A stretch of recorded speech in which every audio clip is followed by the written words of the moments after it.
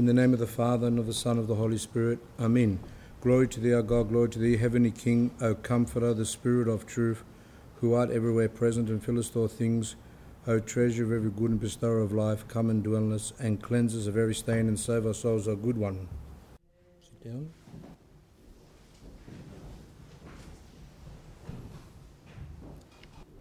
With God's help, we are now up to talk number 42. I say with God's help because to do talks, to preach the Word of God, is extremely difficult. Now, some of you might not understand that and think, well, what's so hard? You speak and that's it.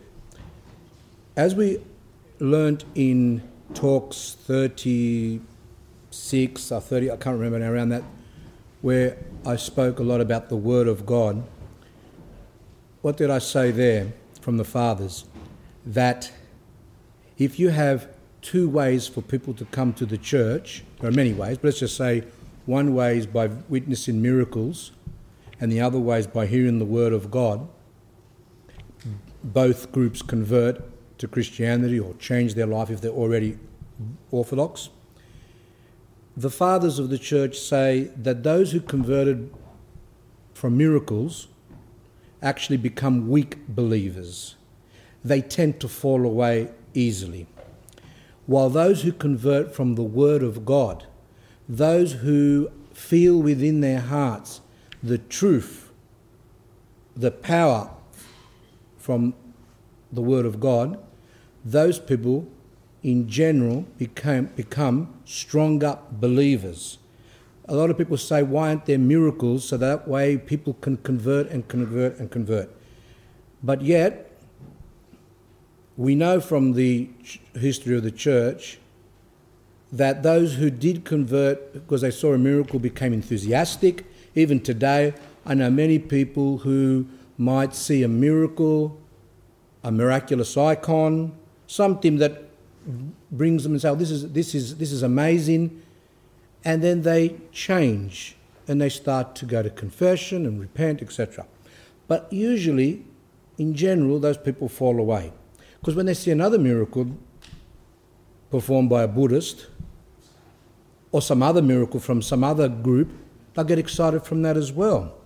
Actually, if you listen to those talks, I can't remember which ones they are, but the Word of God, things like that, I actually pointed out there that Christ spoke somewhat harshly when he said, woe to thee, you want miracles.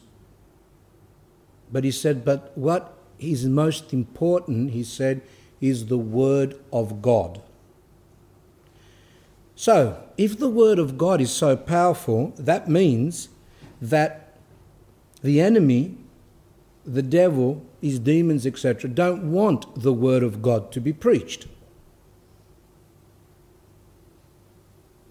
Actually, possessed people, when sometimes the demons speak for them, they actually say that I'm the one who closes the mouths of the priests so they don't speak.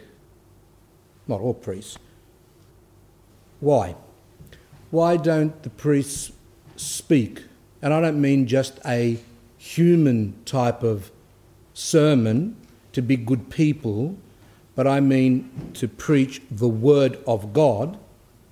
That's different to saying for us to be nice people and to say a little story from the Bible, etc.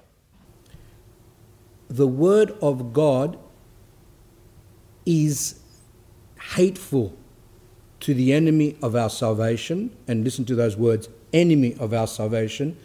He does not want us to be saved. And he knows that the Word of God is powerful. And therefore, he persecutes those who preach the Word of God. And that is why today, as the fathers of the church prophesied from centuries ago, that towards the end of time, the word of God will not be heard. It will hardly be heard. I'll leave that for you to ponder on. Let's now go to today's talk. We said last time that there are two basic, obviously this is just like a rough rule. There are two basic types of spiritual deception Father Seraphim outlines. The first one, which was last month's talk 41, is type 1, I call them type 1 deception, striving for a high spiritual state. And I spoke nearly 3.5 hours on that.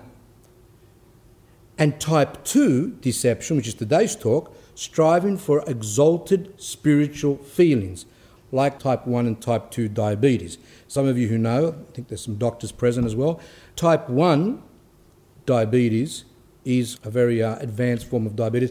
And I think, where's the doctors here? I forgot now. Where's Zora?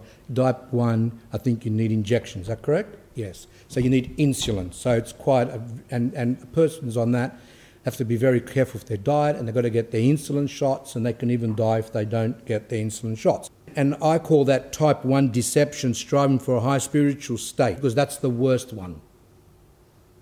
And type 2 deception, like type 2 diabetes can be controlled through diet, maybe some pills, etc. It's a lesser form of diabetes. Now, what was type 1? What did I say last time? Well, Father Seraphim Rose, in the book Religion, Orthodoxy and the Religion of the Future, he says that type 1, striving for a high spiritual state, states that this deception is the more spectacular type. This is when a person strives to reach a high spiritual state, like that of the saints, or strives to see spiritual visions, like the saints did, or strives to acquire spiritual gifts, like healing, clairvoyance, like the saints had, without previous purification of the passions by repentance and true spiritual struggle. Such a person is full of self-trust and does not have a spiritual guide. In general, they do not have spiritual guides, because a spiritual guide wouldn't allow that. And God allows the devil to grant such people who seek these things visions and spiritual gifts, but not real visions and not real spiritual gifts, but demonic ones. So like the saints could heal, these people can heal, but with the power of the devil.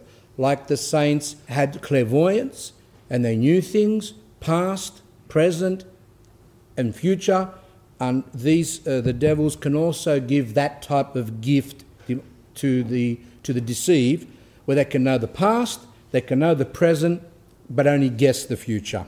Because they're spirits, they can guess the future. So this is what we say spectacular, because it's it's extraordinary, supernatural, etc. So then, what's type 2? Well, type 2 is striving for exalted religious feelings. Now, Father Seraphim says, but there's another more common, this is the more common one, the other one you hardly see. It's very rare to see someone that says they see visions. And sometimes they don't, and they could be mentally ill. But there are others who might see them because they're deceived. But in general, we don't see much of that. But there is another more common, less spectacular type of spiritual deception, which offers to its victims not great visions, not miraculous powers, but just exalted, like high religious feelings or holy feelings. As St. Ignatius has written, this occurs when a person desires and strives for the enjoyment of holy and divine feelings while the person is still spiritually unsuitable for them. What's these feelings? What is meant by feelings? Well, spiritual joy, peace, sweetness in the soul, love, a calmness, zeal, boldness, power. When someone says, I feel consoled by God, or just in general experiencing grace, but not in the real sense. And if you notice here, everyone who does not have a contrite spirit. In other words, someone who doesn't have humility, someone who doesn't have repentance, and who recognizes any kind of merit. In other words, the person thinks that they're worthy to receive these gifts, is in this state of deception. These people who are deceived like this believe that they are worthy to receive the gifts. Now, if you remember 3-4 talks back that I read there from the fathers, that those saints who had true spiritual gifts, what did I say about them? What was their attitude? What were those saints' attitudes? These saints who built monasteries, who converted thousands of people, who did miracles, who had foreknowledge, who had clairvoyance, etc., who healed people, who could fast for days and days and days without food and water. What were the attitude, especially with respect to the gifts like healing? Yes? They didn't want them. They didn't want them. Why? Because they felt that they were, starts with you, unworthy. They felt that they were unworthy of those gifts. And not only that, they felt that those gifts were a burden, dangerous. They felt that by having those gifts, that they could fall into deception, that they could fall into pride and lose their souls. What was the most important thing for the saints was not these gifts, like these deceived people, and all of us, to some extent, you'll notice that we all have this type 2 to some extent.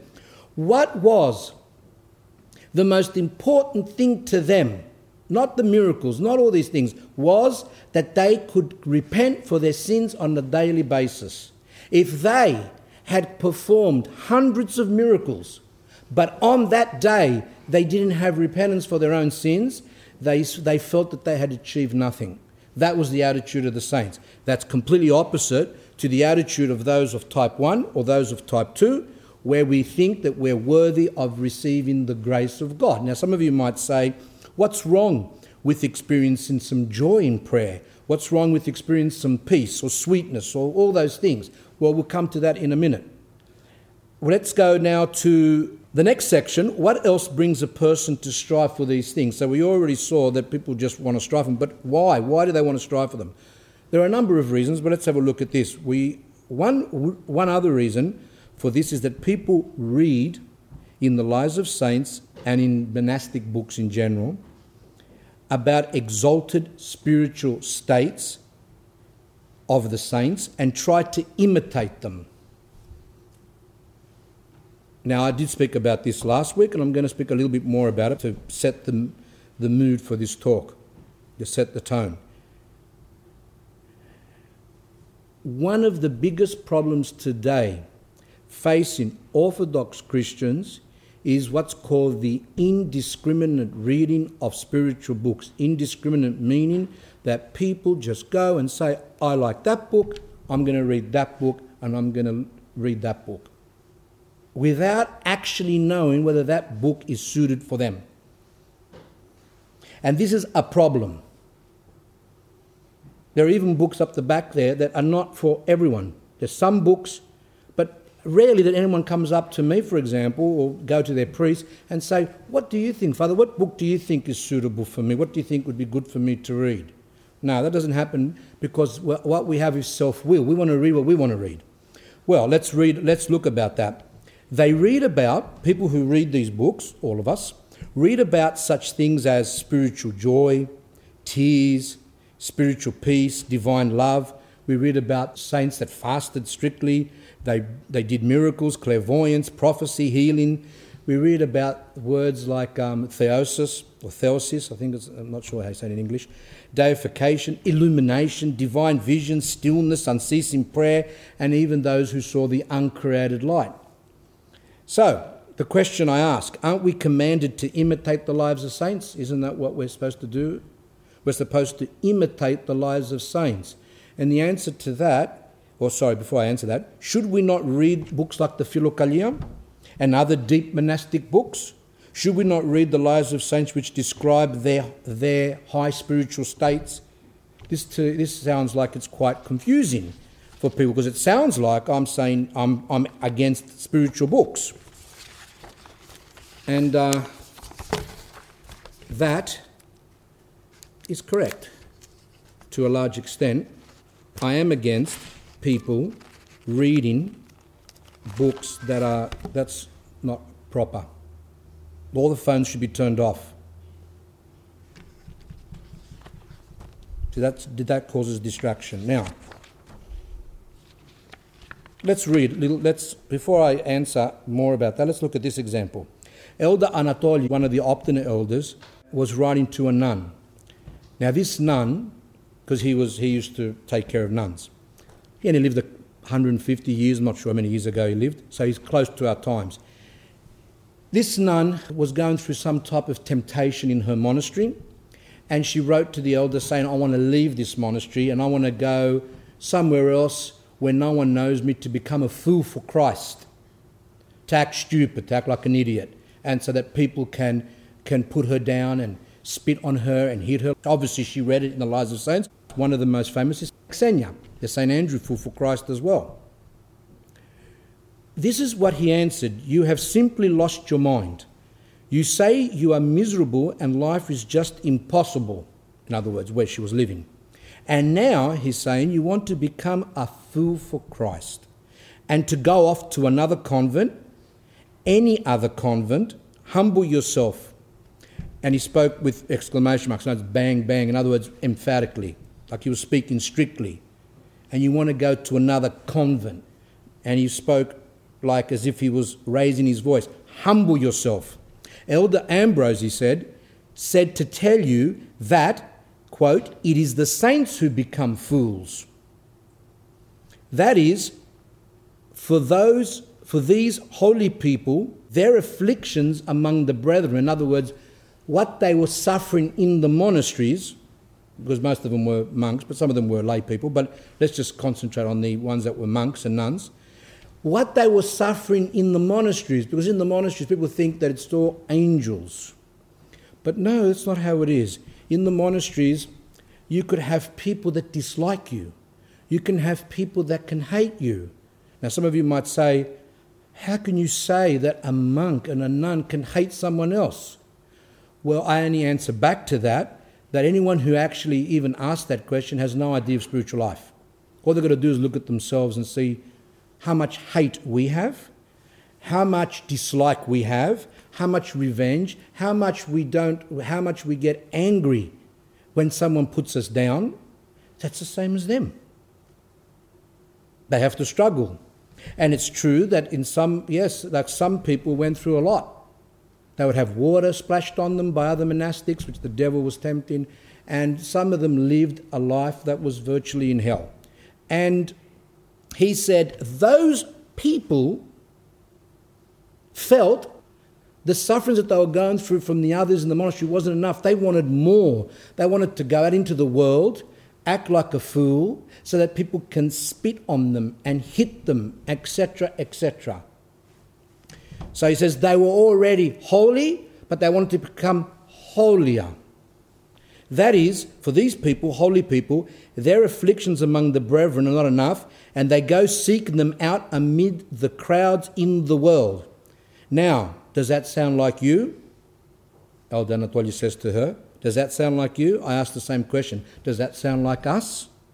When we can't even take our faults being said? All of us, including myself.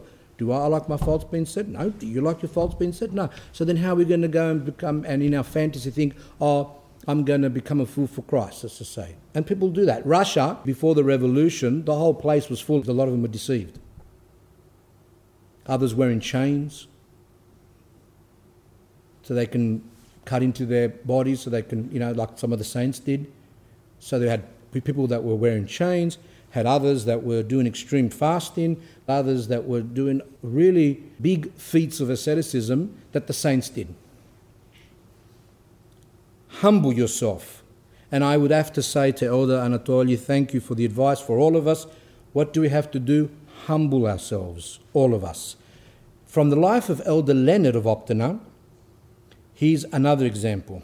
which when I read this to someone the other day, they said that was a fantastic example. Let's see if you like it. It says here, this is a person who's writing about his encounter with Elder Leonard. He was a novice, I think, of a monastery, of the monastery where Elder Leonard was.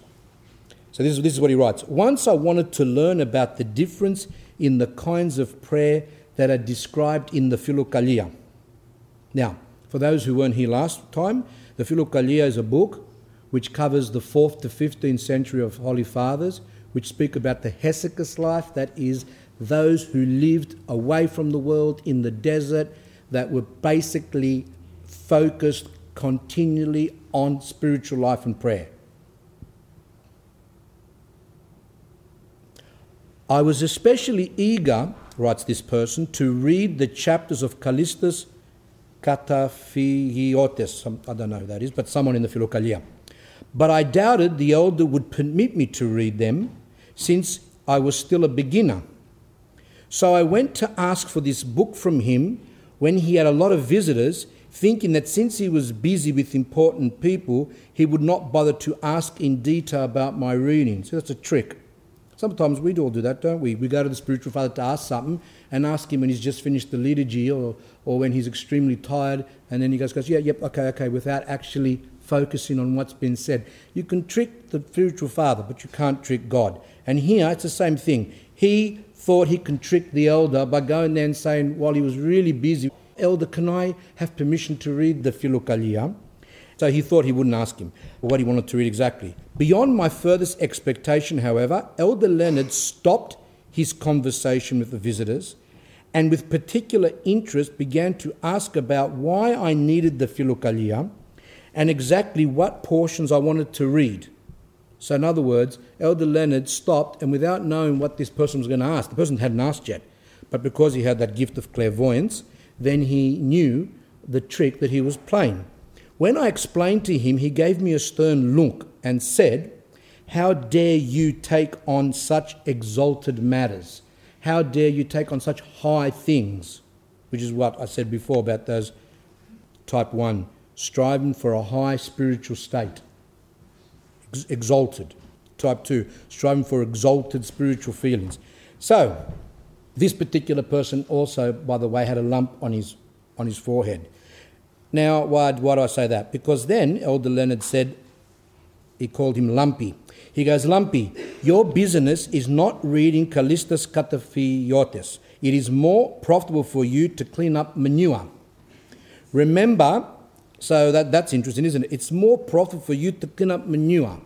As I was looking at this, I remembered the life of Elder Cleopa of Romania that died in 1998, who was known as the spiritual father of the whole of Romania.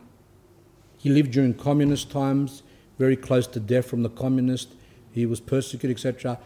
And he was known as the spiritual father of the whole of Romania. And people from other parts also went to him. However, his first years as a monk was taking care of the sheep out far away from the monastery. He wasn't even able to go to services because the sheep would be left alone. So therefore, he was told, "You stay there." In other words, he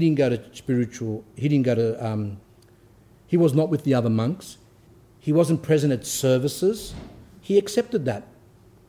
And he used to read his spiritual books there, and he stayed there. When the abbot was dying, the other monks said, "Who do you want to be the new abbot?" And the abbot said to them, "Father Cleopa." And then the other monks kind of said, "Oh, he's a bit lost it. It sounds like the elders lost it because he's dying. He's not thinking well. How can he want a person who takes care of sheep to become the head of the monastery?" But not to upset their abbot, they decided to go along with it and to install Cleopa as abbot. So they went off to the sheep field where he was and brought him, and they all kissed his hand, and he came back to the monastery, and people were snickering and laughing and things like that. at that how ridiculous can this person now be the abbot of the monastery. And then, to their surprise, Elder Cleopa opened his mouth and spoke for 2 hours on the deepest things of God. And then they realised that they were wrong, that the abbot was enlightened, and that he became the abbot. But not only did he become the spiritual father of the monastery, he became the spiritual father of the whole of Romania, whereby we have to say, look at the humility where he started. But no, if it was us, we would say, I don't want to take care of sheep. I want to be present at the service. I want to be there. I want to sing. I want to, do things. I want positions. See what pride does compared to humility. Then Elder Leonard reminded this deceived person. He says, remember Simon Magus, how he climbed up so high and fell down. When I read this, I go, Simon Magus was a magician who later on converted to the church, and when he saw the gifts that the apostles had, he offered the money and said, give me those gifts. I want those gifts as well. So he wanted the gifts. He wanted what we say, see? Striving for a high spiritual state. He wanted to go to be the level of the apostles, not to be just a novice, like a beginner, newly baptized. No, not him. He wanted to be there. And he says here, remember Simon Magus, how he climbed up so high and fell down. He went up high. I don't remember the story somehow. I think he put himself up in the air and then he collapsed. I can't remember fully. And he was punished for wanting the gifts prematurely. The same will happen to you. If you don't humble yourself, you will perish. At the time I was standing before him on my knees and felt that I had been struck by lightning. Then the elder told me, let me see your cheeks. And after slapping me on the face a few times, he said, go your way with God. Now some of you might say, an elder slapping him on the face. I think a lot of times that's what we all need. We need some slaps. But today, of course, spiritual fathers wouldn't do that because they're scared they might get an AVO put out on them. So what they do now is they pray for the person and say, God, you work it out. You work it out. And then from the prayers of the spiritual father, because he sees the spiritual child is not listening, then God brings down slaps through temptations, passions. Usually the good ones are where God allows the demons to tempt the person into some sin, usually smaller sins. They fall. If they still don't repent, bigger sins, bigger sins, bigger sins, bigger sins, until the person repents. St. Macarius often quoted from St. John of the Ladder. St. Macarius, again, of Optina. Now, why am I bringing this up is because I like when I read these elders, these contemporary elders, because they always put the older writings into context. I don't read the older fathers because I don't trust myself. I don't know how to interpret them. So what I do is I read the more recent fathers and they put it into context for me. So he's quoting here St. John of the Ladder. Examine, even as St. John of the Ladder is not from the Philokalia, he's not a father, as we say, of the Philokalia, he's more practical. But still, St. John of the Ladder wrote in the 7th century when monasticism was at its peak. St. John of the Ladder says, examine the mind of inexperienced novices.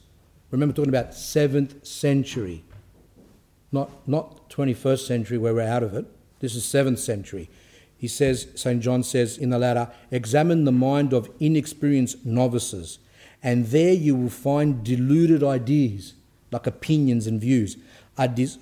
Firstly, a desire for stillness, like to be cut off from everything around and just to be within themselves in spiritual life, like no distractions. The strictest fast. You will find in these people the want to have unceasing prayer, for absolute freedom from vanity, not to have any vainglorious thoughts, for constant remembrance of death, because we are commanded to have remembrance of death, and they read the Lives of Saints, and the Lives of Saints say, Saint so-and-so, he constantly had the remembrance of death. Because when you have the remembrance of death, you don't sin. So the novices read this, or people that read these books when they're not ready, and say, oh, the saint had remembrance of death. The saint didn't have any vain thoughts. That's what I want. For continual compunction, continual repentance. For perfect freedom from anger, no anger. For deep silence and surpassing purity. And if by divine providence they are without these things to start with, they jump in vain from one thing to another, having been deceived. So when they notice that they haven't got it, they try and get them.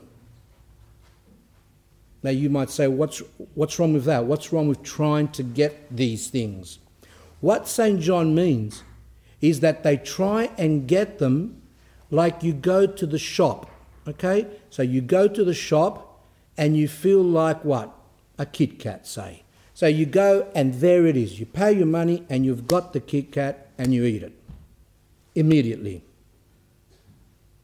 These people want these gifts straight away, immediately, no struggle. They don't understand that the saints who had these gifts struggled 30, 40, 50 years. They want them straight away. And a lot of times we want them straight away. And I'm sick and tired when people come and say, oh, well, I've got filthy thoughts. And they despair. And I go, what's the problem? God, but it's bad thoughts. And I said, so what? You have to struggle. And it's like what they're telling me is, I want to have pure thoughts immediately. No dirty thoughts, no pride, no anger, etc. Now, this is the important part. For the enemy urges them to seek these perfections prematurely. The devil wants them to strive for these things. Now, you might say, how can that be? How can the devil want a person to strive for these things? These things are against him. Remembrance of death, strictest fast. Why would the devil want someone to try and get these things? Prematurely, St. John says, so that they may not persevere and attain them in due course. In other words, the devil wants them to eat them, or these virtues, straight away. In other words, the person, I have to give an analogy, sorry, from my teaching days, but it's the only way I can do it. So we have a person in year 7, say the first year of high school. And I remember when I used to do lessons, say I just had a year 11 class or something.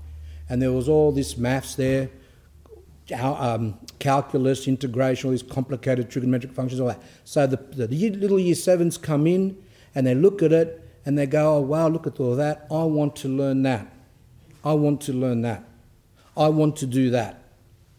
So in their delusion, they might say, I'm going to get the book that these students are using, and I'm going to read and read and read and read these books because I want to do that. What's the problem there? He doesn't want to go from year 7 to year 8 to year 9 to year 10 to year 11, etc., to develop over the years. 4, 5 years to get to that stage. And remember, if he can even get to that stage, because he might not have the intelligence. Now, it's pretty much proven now, psychologists have said, that how a person is born, the level of their intelligence is basically what it is. Like if a person is born with intelligence, that's what they've got. Maybe you can increase a little bit and maybe it might decrease, but that's basically it. If a person is not born with intelligence, a person is born with lower intelligence, that's it. And you can't really much go higher than that. They might just go a notch higher in general. So there are people that even if they do the 5 years of maths, they will never get to that level. And I know that because I taught so many. And so, and we have some teachers here, I'm sure they will be able to say the same thing, that it might not be possible. It might be possible, it might not. But the person who's trying to learn that level of maths like that, he will never even learn the level that he's already at. He won't learn you. So if he keeps on going and going and going and trying to learn this difficult level of maths, after 3, 4 years, what will he learn? He won't learn that level because it's too high. And he won't even have learned year 7, year 8, year 9. He wasted his time. That's the same what the devil wants us in spiritual life. He wants us to seek these perfections, these things that saints struggled and reached after many years. He wants that. because he knows that we'll never get it. And not only that, we will miss the opportunity of struggling with little things and getting some success in the little things. So, you might say, well, that's St. John of the Latter's times, that's not happening. No, I will speak to you, and I'm speaking to you now and I'm telling you, this is how it is even today with a lot of Orthodox Christians. They read these books wrongly and they strive and they say, this is the way I have to be. Okay, yes, but it takes years. This is the way it has to be. I want it now. So I say to them, look, if you want something now, go buy Kit Kat. That you'll get now. But you're not going to get these things immediately. It's not going to happen. And you're being deceived. Without a doubt, this is now back to the notes, without a doubt, spiritual life has been at an extremely low level. In other words, spiritual life is very weak for the last few centuries, for quite a few centuries now anyway. Few are those who are able to achieve the exalted spiritual states of the saints. It is important to realize that even among monastics today, those who are in monasteries, Mount Athos and things like that, even strict monasteries, few are those who are able to achieve such spiritual states as described in the Lives of Saints. Few. Saint Isaac the Syrian. Now, I read, I think Father Seraphim or someone, Elder Macarius of Optina, he quotes Saint Isaac the Syrian. So I like that. He's quoting it, he speaks about it, and that helps me to understand. But it's a bit difficult for me to go to the raw, in other words, get Saint Isaac the Syrian and look through it, because I might read something and think I understand it, but I don't. I rather have someone else to explain it. But there are, of course, people who have the book of Saint Isaac the Syrian, lay people, and who read it as if they're reading an everyday book. Now, Saint Isaac the Syrian, who is a 6th century, I forgot to check him, around there anyway, 6th, 7th century saint, he said the following. He wrote, "Only one among thousands will be found who, after much vigilance, struggle, has been accounted worthy to attain pure prayer." Remember, we live in the 21st century, the time of TV and internet where our minds are sick. So a lot of us have been brought up in front of the television from young. The fantasy is so active. But we said last time, the enemy of prayer, some of you said, is the devil. No, the enemy of prayer is not the devil. The devil needs something else to be able to fight us. The enemy of prayer is our fantasy, an active fantasy. Television promotes fantasy in the young. When those children grow up, those people cannot pray. They find it very, very difficult. When you put a child in front of a television from a few months old and it's there for 1, 2, 3, 4 years, the child cannot distinguish between reality and fantasy. Those children, when they grow up, in my opinion, they can't pray. God will save them through other ways. They are mentally damaged and emotionally damaged. And we're going to speak about that one day. Now, some of you might say, oh, that sounds like your opinion. And who are you to give your opinion? Well, that's true, so I'll help you. St. Ignatius Branchaninov in the Arena, I love this book, The Arena. It's written for monastics. However, he writes in a very sober way. He exposes all the delusions. And even if you're not this book is good because it helps someone to become sober in the spiritual life. He exposes deceptions, etc.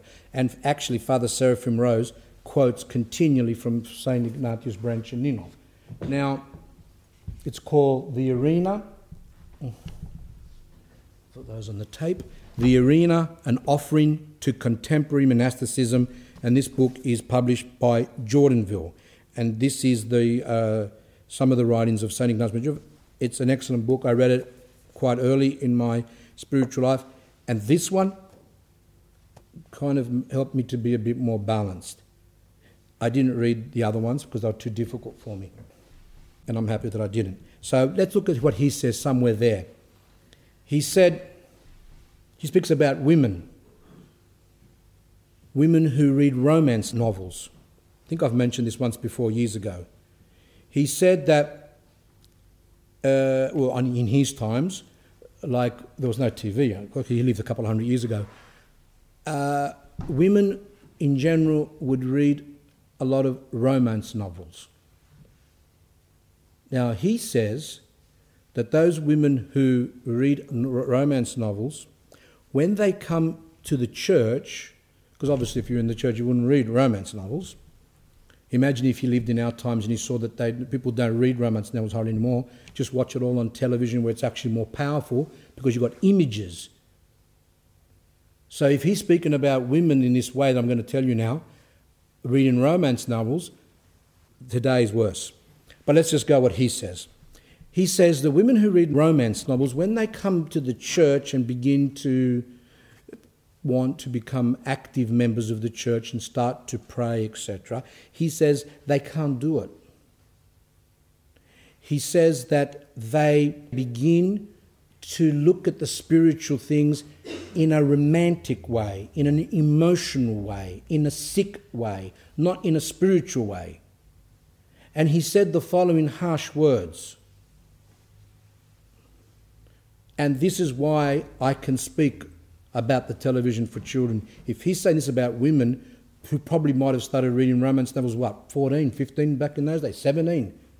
Not when they were born like they have now in front of the television. This is when they got older. He says that those people who read those type of books and other types of books, he's talking about these, not that he's putting down just women for that. He's speaking about this specific sickness, but he also speaks about other things, but I'm talking about this one now to help you.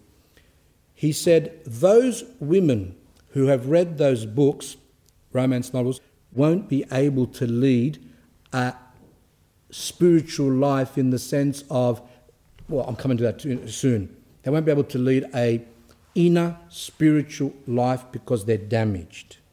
And if that's the case for women who started reading books at 14, 15, 16, imagine our poor children that are put in front of the television from that young. And we know that every single elder who has lived in our times, whether it's Elder Cleopa, Elder Paisios, Elder Porphyrios, St. John of Christ, and even before television, he spoke ruthlessly against the theatre. Didn't like the theatre. He says it promotes passions. When people see things on the theatre, people acting with hate or whatever, as they kind of imitate, he was against the theatre as well. But all the saints that have lived in our times, they all spoke against the television. Does that mean that adults shouldn't watch television? I don't go to that level, because then it's like we're a cult or something, we're trying to cut you off from the world. People, if they can discriminate to watch proper things like news or whatever, that's their business. Or watch documentaries, that's their business. Some people say to me, I love watching documentaries and all.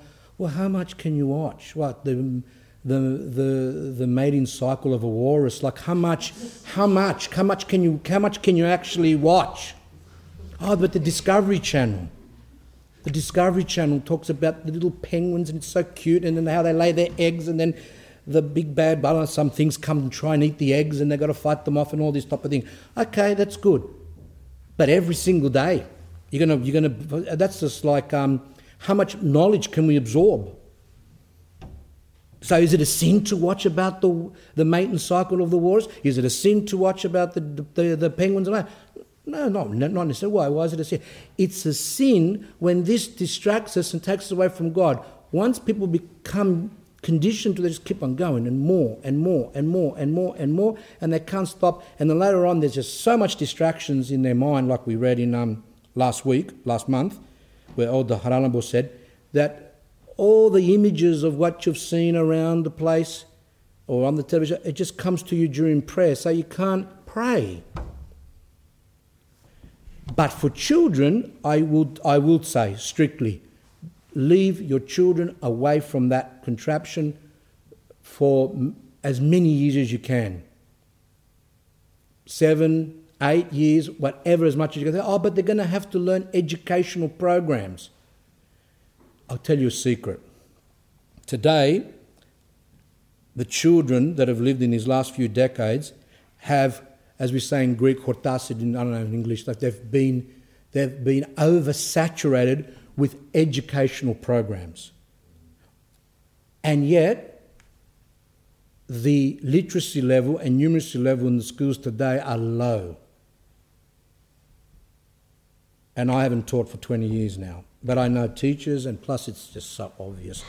You talk to students, I don't know, we have teachers here. Is it low?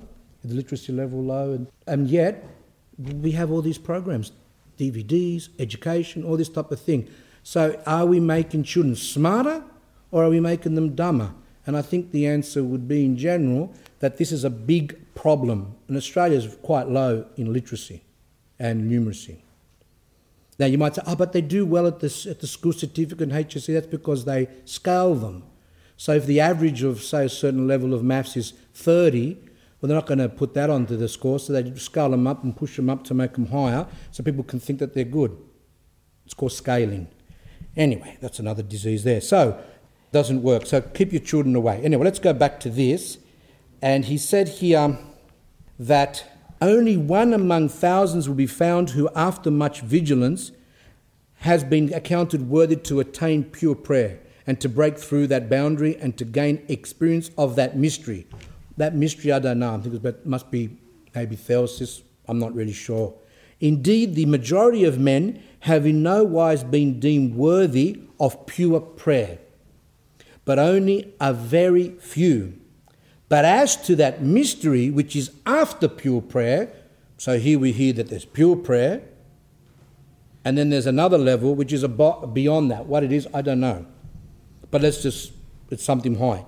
It says, as for the mystery which is after pure prayer and lies beyond it, there is scarcely to be found a single man from generation to generation who by God's grace has attained thereto.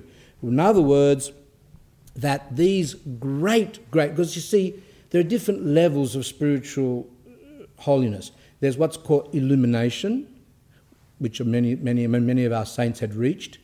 But then there's another level which is called theosis. Theosis, I think it's in English.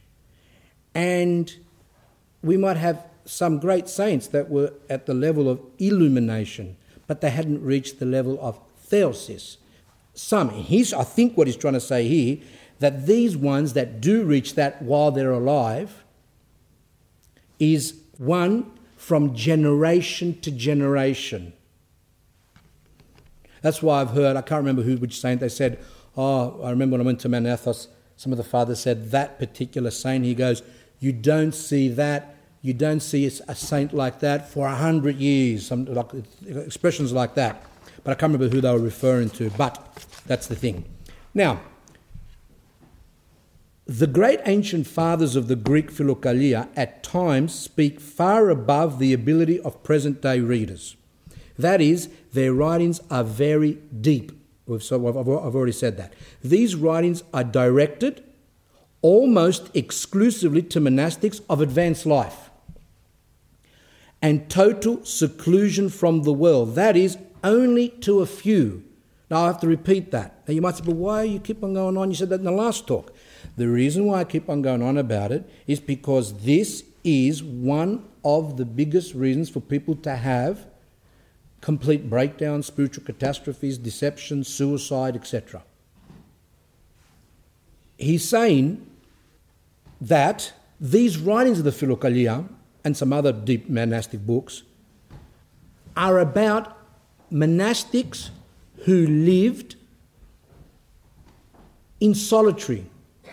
They didn't even live in monasteries. They lived in the desert on their own, a lot of them. An example of that is Elder Joseph the Hesychist, who died in 1959, I think. Elder Joseph the Hesychist. He lived a life of complete stillness. He lived in the desert of Mount Athos. He had attained high levels. I haven't read much of his life, so I don't know, but did he go to theosis? Probably. I don't know much about those things. It's beyond me. However, he did reach a high level.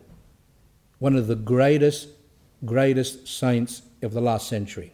Maybe he's one of those ones from generation to generation. Probably he is, I think. So, the question arises, if these books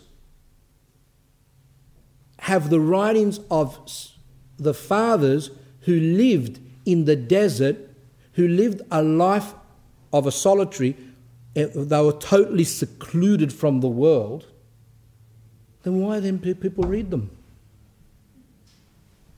Why do people read them? Orthodox Christians today, including the majority of monastics, by reading just the Greek Philokalia, will have only one more opportunity to depart from the narrow path leading to salvation. In other words, Orthodox Christians, including the majority of monastics, and you might say, who are you to say the majority? No, I'll tell you in a minute. By reading the Greek Philokalia, they've been translated into English, those people, he says, have just another opportunity to fall away from the church. They get off the path leading to salvation. They lose themselves. Here's the path, you go that way, but when you read these books, you go off into these different paths and get lost. In other words, they dream of reaching a spiritual state for which they are not prepared or spiritually suitable, like I said earlier on, like the maths example. The person dreams, I'm going to learn that maths, but meanwhile is not learning the lower levels. And people who read these, after a while, they think that this is the way it should be. We should have our minds free from thoughts. Our minds should be totally absorbed in God all day. So they read them and they go, that's the way I should be. And they walk around like zombies, out of it. Some of them wear black. Some of them have prayer ropes around their neck. And they scandalise orthodoxy. Remember when I told you before last time, I said there was a person that I knew that he had a beard down to his belly button. He was a lay person. He would walk around the suburbs that he lived in with a big prayer rope. And every time he saw someone doing sins, he would go and tell them off.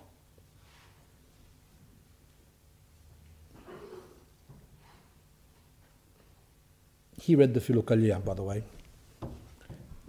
So, premature or unprepared reading of the Philokalia and other deep spiritual books can bring such people to the point of not fulfilling the basic commandments of Christ, of God. Just the basic commandments. So these people who read these things, they don't look at how to love their father or mother or husband or wife or children or things, like do the commandments, give money to the poor. No, they're too busy reading these books and trying to reach that. So like the student, instead of learning that, some simple algebra, x equals 2 and y equals 3, x plus y equals 5, instead of learning something like that and then building up, no, he's too busy trying to solve trigonometric functions and things like that. But it doesn't make sense. That's the same as the spiritual life. These unfortunate people are so puffed up that they can't even begin to look at the fulfilling of the basic commandments of God. They haven't got time for the commandments of God, and they find them boring and unattractive. Unattractive because it does not bring glory from others and glory in themselves, like self-esteem. So the commandments of God are of no significance in general to those people. See? And the devil likes that. He likes when people don't fulfill the basic commandments but try to chase dreams, shadows. Like St. John of Lattice said, when you see someone when you see little children when they're playing when it's sunny and there's shadows on the ground and you see the children trying to catch their shadow. Will they ever catch their shadow? No. So they're running, but as they run, the shadow keeps on running. And it's the same as these people who read these books and they're trying to chase a shadow, an illusion. They won't get it. Especially when you hear comments like, that these are meant for monastics of solitary life. And also, some of you might say, how about if we read books about monastics of Kinovia? Kinovia means the common life in monasteries, brotherhoods. Well, we're going to come to that. But remember that you people are lay people. In these books, in general, they don't mention about married life. They don't talk about when you have hate for your wife or for your husband. It doesn't talk about nappies and getting up in the night and milk feeding, breastfeeding versus bottle feeding. One can ask, who are you to make such statements as, what I said before, monastics barely can lead a spiritual life and many are unable to understand or practice the ancient teachings of the Philokalia. Okay, let's see what St. Nikolai says about that question. A holy father of the Egyptian desert, this is from the prologue, a holy father, which I recommend everyone to get. Everyone who's interested in spiritual life should have a prologue. Some of you have already got it. There's the old 4-volume set, but they've got now newer versions, which is volume 1 and 2. It's a couple of free pages for every day of the year. A few saints, a few writings of the Saint Nikolai, and Bible quotes and things like that. If you haven't got time to read and just read that, you read that through the whole year, you will receive so much help. Here's an example from his book on February the 5th. A holy father of the Egyptian desert was asked by his monks, "Father, what have we accomplished?" You know, they said, "What have we done? That we who left our mothers and fathers and brothers and sisters and our properties and things, that we've come to this desert. What have we accomplished?" He says, "We have fulfilled the commandments of God." The Holy Father replied.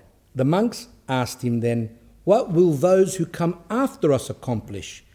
The Holy Father replied, "They will accomplish only half as much as we have done." Again they asked him, "How about those after them?" The elder replied, "Those in the last days will have no..." Let's talk about monastics. "Those in the last days will have no monastic life whatsoever, but they will be permitted to have troubles and afflictions," in other words, assaults, temptations, etc., so isn't that interesting what I was saying before, when I was saying that monastics is very hard? There are still some very good monasteries, spiritual life, spiritual activity, but in general, no. And before the revolution in Russia, it was only Optina and a few others, St. Seraphim's Monastery, only a few pockets of Russia were leading proper spiritual life, and hence why God allowed the revolution as a cleansing, because they had gone so far off. There was no monastic activity there. As I said, only a few. He says those people won't have monastic activity. They won't have the prayers, we know it from the fathers. They won't have the inner life. They won't have that type of thing. He says they would just have troubles and afflictions, assaults and temptations. Now some of you might say that's not fair.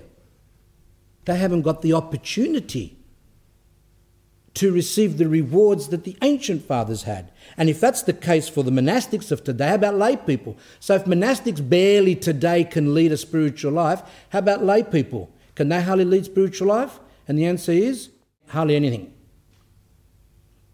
I haven't even met people that can even pray. In general, people don't lead a spiritual life today.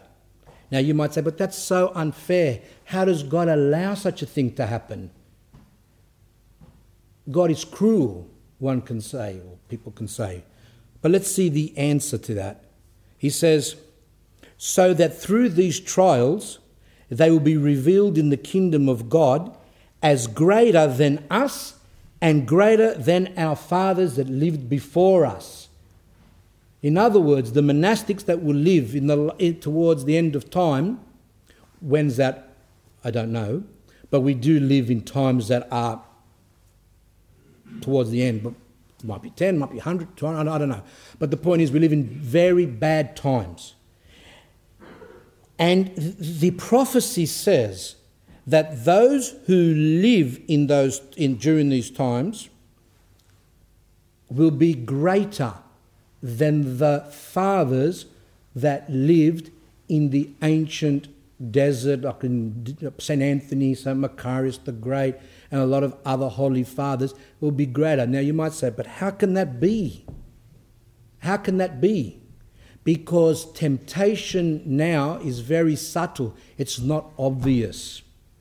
And when you've got technology, when these things were written, and even when other fathers wrote, even up to 60, 70 years ago, they didn't dream that in a few years' time there will be television and technology such as it is today, and computers, internet. They never had any idea of that. And all those things don't allow people to lead a proper spiritual life. Does that mean you get rid of your internet? Does that mean you get rid of your TV? What I'm saying is that those things, if they're not used properly, obstruct us to become closer to God. And one of the greatest diseases today is internet pornography, which has become accessible to everyone, and even young children. So when you've got young children experiencing those things, then when you have those images in those children from young, when they've looked at those images and harsh images, explicit images, very hard for those children to get rid of those images. But that didn't exist in the old days. See, there's all these things which make it incredibly difficult. So, abortion today is open. It's very easy. You can be in the city or go to work somewhere, and you can go and have the procedure done and then go home. See, easy. But in the old days it was very difficult. Very difficult. And looked on as bad. Now I'm not here for these women's rights and the right to choose and all these other things that they say. Abortion is forbidden in the Orthodox Church. If you want to be Orthodox, you don't do it. But the point is, it's easy. So if a woman today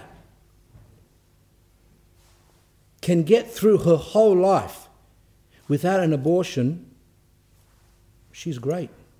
She is, in God's eyes, she is great if she has the opportunity. In other words, if she's tempted, she has the temptation, then says, that'll be easier, it's too much for me, this and that. And she says, no, I'm not going to do that because it's God's commandment.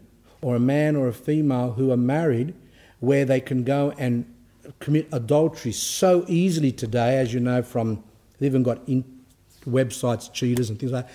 Anyway, that's another thing there. But the point is there that it's so easy to sin today, incredibly easy. And those who resist that, rightly the fathers say, will be called great in the kingdom of heaven. Saint Ignatius writes on this matter, the Holy Fathers, that is, the monks of the early times of Christianity, were perfect Christians, filled with the Holy Spirit. They had revelations from above and uttered prophecies about the monasticism of the last days. All these revelations or prophecies agree with one another and declare that the monasticism of the last times will have an extremely feeble life, that it will not be given that abundance of spiritual gifts which the first monks received from God. But not only this, the monks of the last times will find salvation only with great difficulty, as I said, through suffering, etc. He continues, a certain Egyptian father, these are like 4th, 5th century, this is many. A certain Egyptian father became a witness of a spiritual vision. He saw 3 monks standing on the seashore. From the other shore, he heard a voice. So this person's watching this vision. There's 3 monks on the seashore there, and opposite, there's a voice which says, receive wings and come to me. After the voice, 2 of the monks received fiery wings and flew across to the other shore. The 3rd one remained where he was. He began to weep and wail. Why? Why was he weeping and wailing? Because he wanted to go to the other side as well. At last, wings were given to him too, but not fiery ones. They were so weak that he flew across the sea only with great difficulty and trouble, often becoming so feeble as he was flying that he sank in the sea. Then he'd come up again and his feet would fall in and in a bit up, and that's it. Now these are all symbolic. God allowed this to appear. It's obviously symbolism, not that monks have wings and things like that, but it's something that God allowed this monk to look at this vision in that way, to have a meaning. What is the meaning? The first two monks represented the monastics of early times, while the third represented, the one monk, represented the monasticism of the last times, poor in numbers and in accomplishments.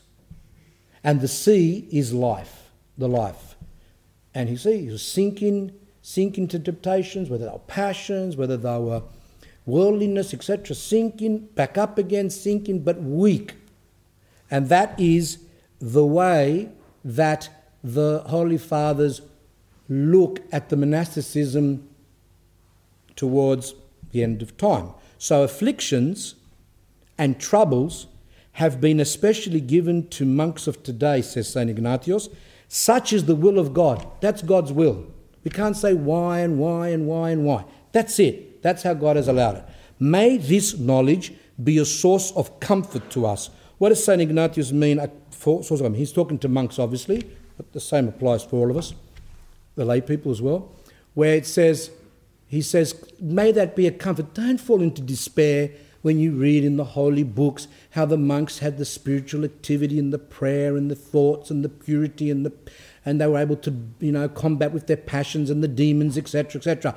Don't fall into despair when you see that you can't do a lot of that. Don't fall into despair when you feel that the temptations of the world are engulfing you.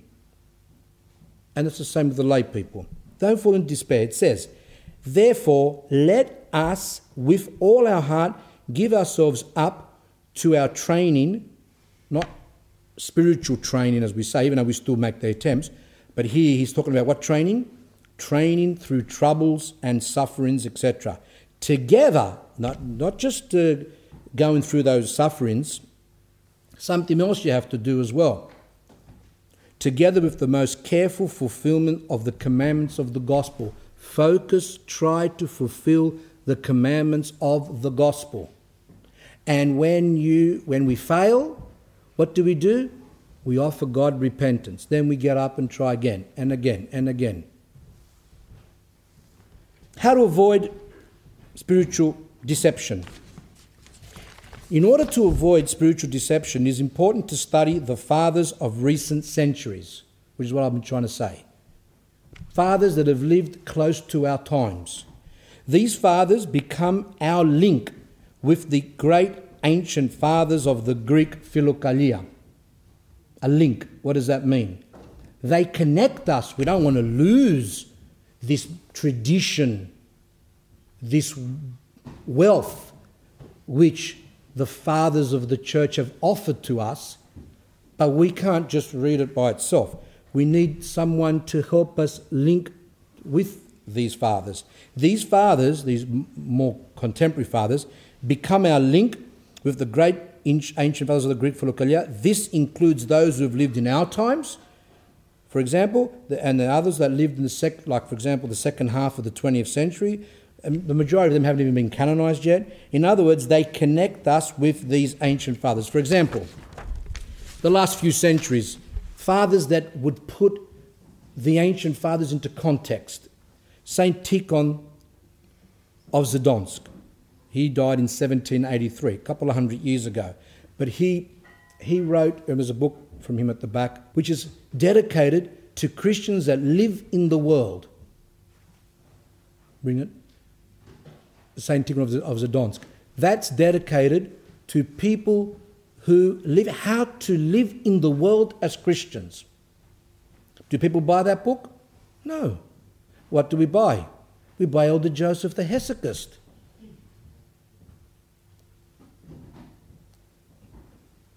Married people buy St. John of the Ladder. Married people buy Philokalias. People in the world buy all these difficult books. Then we have Saint Theophan the Recluse, which I dedicated talk 40 to, a lot of his writings on prayer, and you saw how he put everything so beautifully. All for people who live in these times. How he explained things. He said, don't try and think that you can get unceasing prayer. That's not how you do it. Just pray, do your prayer rule. Anyway, it's all in talk 40. Saint Ignatius Branchaninov, which I just mentioned before. He connects us with the Holy Fathers of the past I think is one of the best. Saint Nicodemus the Athonite, Saint Nectarius of Greece, Saint Paisius Velichowski, which we read a lot last week. The Optina elders, one of them being Saint Macarius. The second half of the 20th century till today, Saint John of Shanghai and San Francisco. He's a Holy Father, but he didn't teach the raw teachings of the ancients. He put it into the times that he was living. He died in 1966. Elder Porphyrios died in 1991. Even though he does go a bit deep sometimes, but in general, very good advice.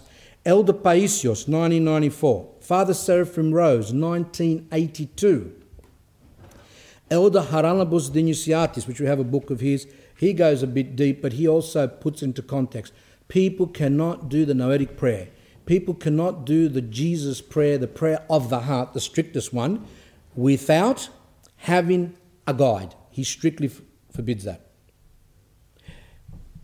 Elder Epiphanius Theodoropoulos, 1989, a great elder. I met him back before he died in Athens. Elder Philothos Zervakos, 1980. Elder Thadeos of Serbia. He died in 2003. There's a book dedicated, he writes about the Christian spiritual life. Saint Justin of Serbia, 1979. Saint Nikolai of Serbia, his book there he's written a lot of books, but one of the best is the prologue. Elder Cleopas of Romania, he died in 1998. Elder John Christiankin died in 2006, a Russian elder. And others, Archbishop of Verki of Jordanville, 1975, and many other fathers that have especially been featured in the excellent Orthodox magazine called Orthodox Word. That is one of the best Orthodox magazines. They write all these lives of elders and things like that, just very, very good. Orthodox Word, which is produced by the Brotherhood of St. Herman of Alaska, Platine, I think they say. So let us not forget the following, that God will always give us holy fathers to guide us. There are even some who live among us at time. I believe, for example, Elder Ephraim in America, and there's others in Greece. I've lost a bit of contact. I haven't been over there for years, but there are fathers in Russia, in Romania, etc. Fathers who give us sober instructions with discernment. Now, let me tell you a secret, but after today it won't be a secret, will it? So the secret is as follows. All because someone's holy, it doesn't mean that they've got discernment, that they've got the gift to guide souls. So some people forget that. So, for example, there was, in the writings of the fathers, a certain, I don't know what he was, a father of some type, and he gave guidance to someone. That person who he gave guidance to fell into heresy and fell into sins and lost himself. But this person was holy. And the answer to that is, not everyone is able to guide souls. So we can have spiritual fathers today who speak exactly in the way of the ancient fathers, but and even though they're holy, they have not got that gift of discernment. Now, Saint Ignatius, branching off, he had the gift of discernment. The Optina elders had that gift of discernment. God gives that gift when necessary. Father Seraphim Rose had that gift of discernment. They were able to present orthodoxy in a way that is proper for people of the times that they lived in. So don't think that all because someone is holy, that means that they necessarily have that gift. I've met some people that said to me years ago, you must read the whole gospel every day. In other words, you've got to read the Gospel of Matthew, Mark, Luke, and John every day. The whole 4 Gospels. Others have said you read in 1 week the whole New Testament.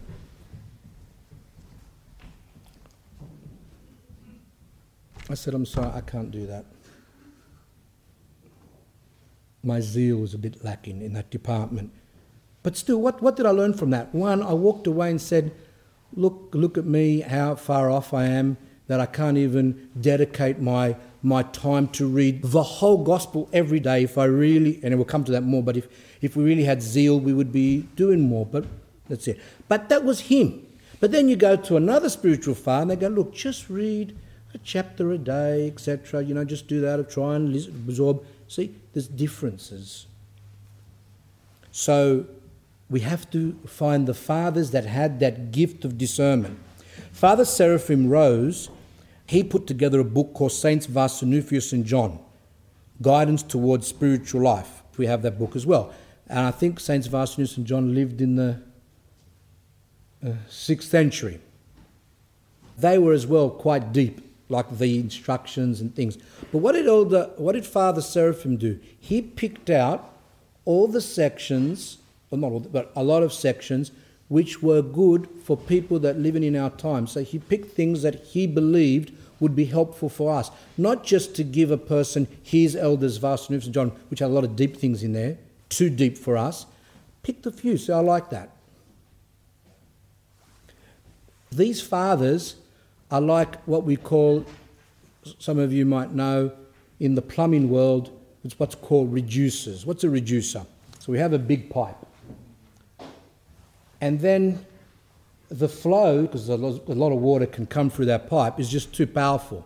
So when it comes out at the other end, it can do damage or whatever. It's too powerful.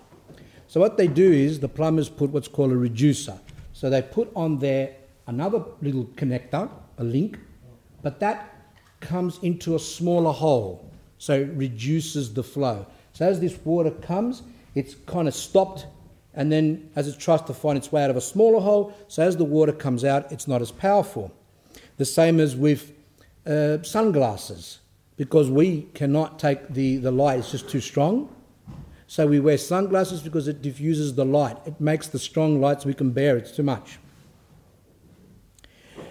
Why I'm using those examples is because the writings of the Holy Fathers are so bright, they're so powerful that we need sunglasses, filters, etc., reducers to help us to take in some of those things of the Holy Fathers and not be blinded or damaged in the process. You can't just look at the sun. You become blinded. You can't stand in front of that pipe as it's coming full force, because you might have no hair left. It will just knock you down. So that's the same with the Holy Fathers. They're too powerful. They're too bright. They're not for us. So that's why we use these filters, these links, which are the contemporary fathers who put it into the correct context. Father Seraphim, St. Ignatius and other contemporary fathers often quoted from the writings of ancient fathers, such as St. John the Latter, like I said before, St. Isaac the Syrian, St. Gregory of Sinai, St. Macarius of the Great from Egypt, St. Peter Damascene, St. Mark the Ascetic, Ava Dorotheos. But they would choose parts of the writings that were relevant for the times which they wrote, for the spiritually weak times. They would explain these writings. I would never tell someone, here's a book on St. Mark the Ascetic, or here's a book on St. Macarius of Egypt, the Great, because those books have the teachings in the raw, one can say, which is way beyond. Does that mean that we must not read books about the exalted spiritual states in the lives of the saints? Well, St. Macarius of Optina will answer for us. And I read this last time.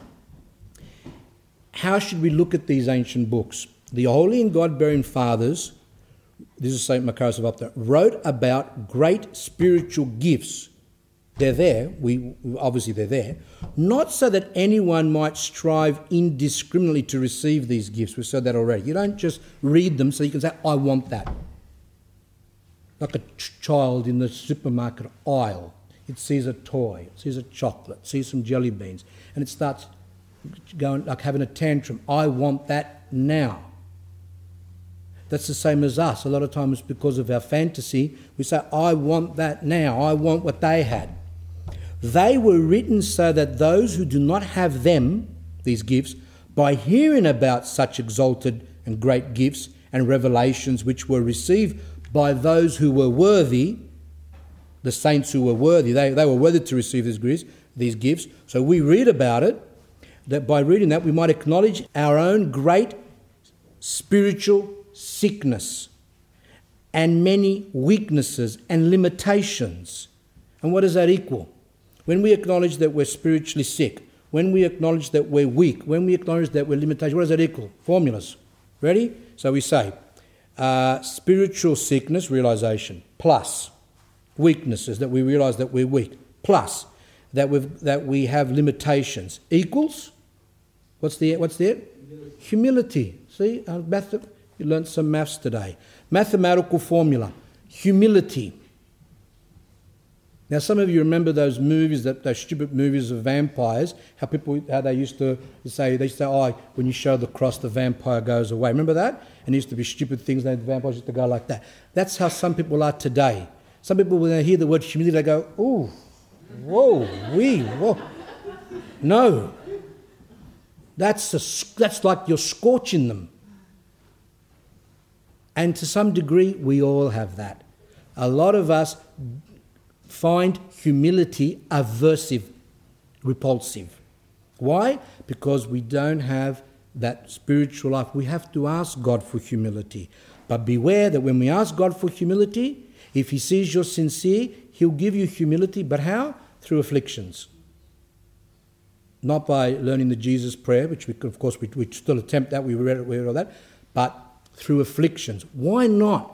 Why can't God give us the humility that the saints had through learning by having spiritual activity? Why can't we learn and say, well, look at the saints. They had a prayer rope, and they would do the prayer rope, and they would say, Lord Jesus Christ, have mercy on me, and God will give them grace, and from that grace they receive humility. Why can't we have that? Why do we have to go through afflictions? Who knows? Anyone know? We live in apostasy. Sorry? We live in apostasy, and therefore we are open to pride. We are open to deception. So, for example, when someone does the prayer rope and just does it all nicely, like the saints did every day, in their prayer rule, they're doing it, no problems, etc., that can lead someone to pride, pretty much 99.9%. However, what doesn't give us pride is when we're being smacked continually down through sicknesses and sufferings, problems with children, people dying, etc. Those things don't give us pride. And that's why God has chosen for these times that we live in to save us through these ways. Wars, for example, as well. And because of this self-realization that we're weak, etc., they might be inclined to humility, which is more necessary for those seeking salvation than all other works and virtues. What does that mean? The publican and the Pharisee, which we heard in Lent. The Pharisee, he had virtues. He fasted, he gave 1/10 or whatever he did there. He had virtues. But one thing he didn't have was humility. And he was there saying, I thank you, God, that I'm not like that, this, and that, and I do this, this, and this. So he was boasting about his virtues. So he did have virtues. The other one, the publican, was considered the worst in those times. They were the tax collectors. They were set by the Romans. They say, you will collect the tax. And what they would do is they say to people, okay, let's look at the list. Okay, John has to pay certain amount of tax, but what they would do is add more to it so they can get money for themselves. They were hated. They were the worst of the worst in those times. So the publican, he went to the temple of God and he said, be merciful to me, a sinner. He acknowledged his passion, he acknowledged his sin, and God justified him with no virtue whatsoever except for humility. That's what the St. Macarius is saying. What's the point in having the spiritual activity of the ancients and the saints, etc., if you're going to get right? He goes, what's most important is look at them and say, look at those saints, look at the virtue that they had, look at the purity that they had, and say, what am I? A piece of rubbish. I'm nothing. And what does that give? It gives humility, and God will save us just on that humility. He continues, read the patristic books, says St. Macarius, but read the ones which speak about the active life, because in your state, contemplation can bring more harm than good. That's what I mean by contemplation, is those philokalias. That's all to do with contemplation. Those fathers were completely absorbed in prayer continually. That was their whole activity, was the spiritual life. And there's the other books which are called the active, to do with how to struggle in a practical way. And for Father Macarius, St. Macarius is saying, read the active ones. And for people living in the world, read books, like I said, St. Cyprian, St. John Chrysostom, books which speak about people living in the world. Does that mean we don't read any monastic books?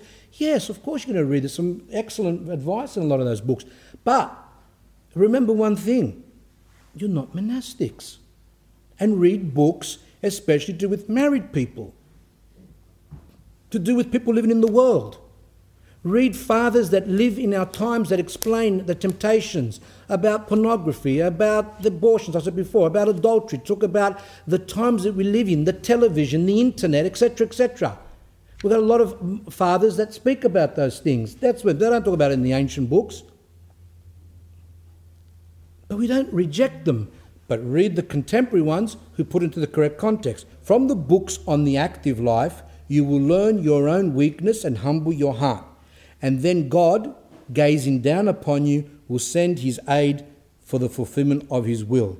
Once you read these books in the correct spirit, give humility, and you say, look how far away I am, then God will give his mercy to that person. From the Paterikon, which is a book written on the sayings of the Desert Fathers, etc., a brother asked an elder, saying, what should I do? For I read the writings of the fathers and do not do what they teach. Now, this is written 1600 years ago. So this person said, he went to it, and remember, this person who's asking the question was quite advanced already in spiritual life. He was living in the desert. So he went to his elder and he said, I read these books, but I don't put them into practice properly. The elder replied, if you read the words of the fathers and do not practice them, humble yourself and you will receive God's mercy. What I said before, this is one of the highlights of the talk. But if you don't read them, you won't be humbled, nor will you receive God's mercy. So yes, we do read some of the fathers and the difficult ones a little bit. Read them. Not with the thing of that I'm going to do it, but read them and say, look how far away I am, and then that will give us humility. And he says, if you never read them, you wouldn't be humble. That doesn't mean you're going to go and read Philocrates. I mean, there's a lot of books, even the ones which are just lives of saints, you just see the virtues of the saints, that's enough to humble us. So we must approach the writings of the fathers as follows. 1, with fear of God. Remember my analogy I said last time? When we approach communion, the priest comes out, holding the chalice. With fear of God, faith and love draw near. With fear of God, you approach communion. With faith, you approach Holy Communion, that's the body and blood. With love of God, with fear of God, faith and love draw near to approach to that holy chalice. That's good advice that the priest says every single liturgy. But I said last time, how about with fear of God and faith and love draw near to the readings of the Holy Fathers? Just like if we commune unworthily, we can become burnt, and as St. Paul said, many have fallen asleep and are sick, meaning that many are communing, not being prepared, without repentance, and the communion burns them, and some of them have even died. That's the same way with the writings of the Holy Fathers. You go, but no, how can you compare the writings of the Holy Fathers with the Holy Communion? The Word of God, remember Christ is the Word of God. The Holy Fathers write the Word of God. The writings of the Holy Fathers are holy.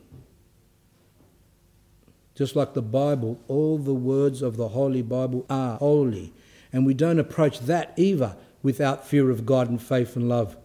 We approach that with trembling and say, I don't understand the Bible, and that's why we read the interpretation of the fathers who interpret the Bible, not like the Protestants who believe that they're holy fathers and that they can interpret it themselves. So with fear of God, faith and love, draw near to the writings of the Holy Fathers. Let us not partake of the writings of the Holy Fathers without that, because we will get burnt. And we read last time that many commit suicide, many have lost themselves, deceived, etc. We heard that in the last talk 41. Number 2, with humility and without, and so many lost their minds, and we'll hear more about that in a minute. With humility and without trusting in our own wisdom and judgment. So we approach with humility, without saying, I can understand it myself. No, we don't understand them. We need the fathers that are close to us to explain them to us, and even to understand the fathers that are close to us, we approach them with humility and say, please, God, help me to understand if it's for my good to understand it at this time of my life. Number 3, we must seek guidance of those who are experienced in the spiritual life. For example, like spiritual fathers, monks, abbesses, nuns, etc., that we seek out. Of course, there's spiritual fathers, the confessors in the world, but there's no reason that you can't seek advice from those who are more experienced. Usually you ask the permission of your spiritual father to approach someone else to get some things. If that's your level, some people say, I want to go and ask someone else some deep things. And I said, but you don't even listen to what your spiritual father says on that level, so what do you want to go on that level? Why don't you just listen? You don't even listen. He goes, oh yes I do, but you don't. You don't listen to what your spiritual father says. So until you learn to listen to him, then don't go and seek somewhere else, because you'll get burnt. We must have the humble intention of beginning the spiritual life at the lowest step. People refuse to start at the lowest step.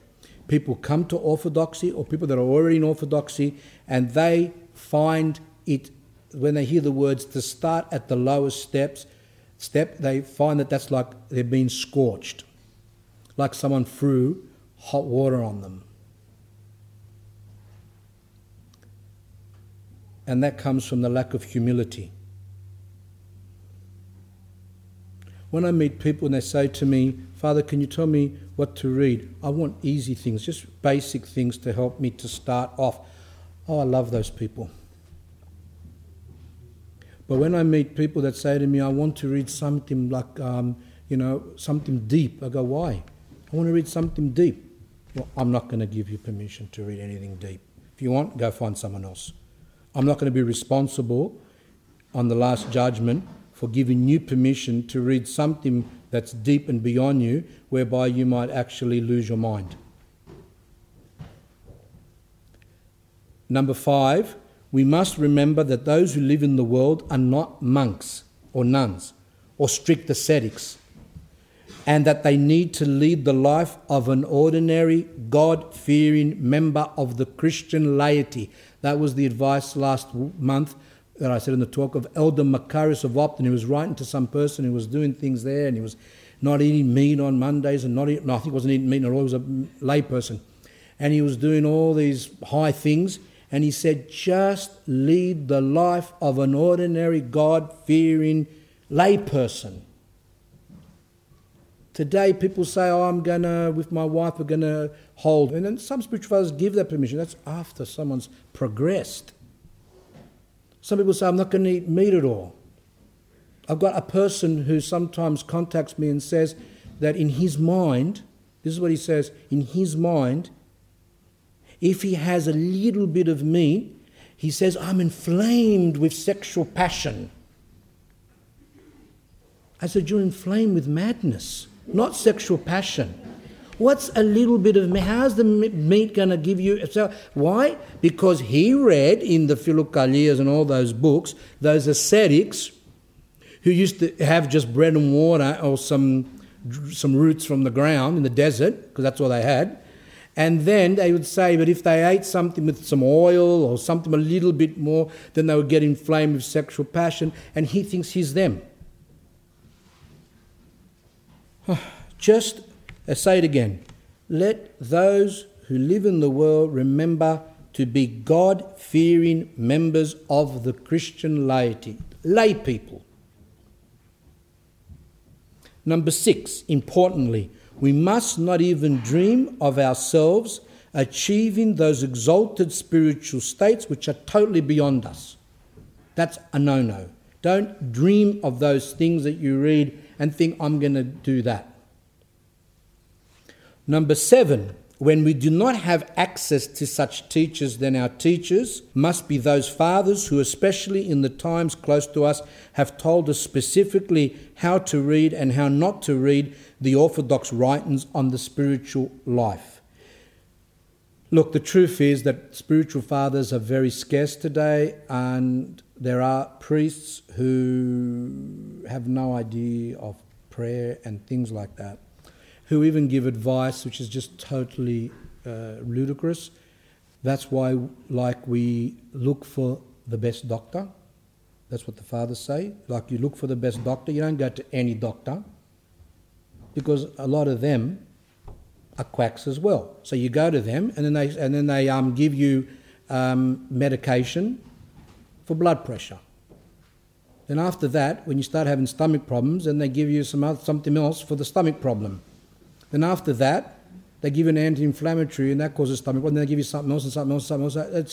It's just sometimes it just goes ring-a-ring-a-rosy. And when you say to yourself, well, I'm going to go and find a good doctor. That's for our bodies. How much more should we go and find the best spiritual father for our souls? If we're barely leading a spiritual life, or we're not interested in spiritual life, don't go to a good spiritual father, because, again, you'll be burnt, which we're going to see soon. Some people say to me, I want to find my spiritual father isn't that good. And I said, well, why? Because, he's this bad, worldly, I don't know what he says there. And I said, but then again, are you any good? What have you done to show that you're worthy of having a better spiritual father? Do you pray? Oh, not really. Do you do this? Not really. Then why do you want a better spiritual father? So that when he tells you have to pray and you're disobedient, that you actually then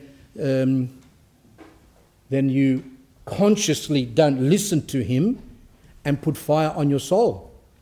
So that's why a lot of times God gives us spiritual fathers which aren't that strict, because if they were and people don't do it,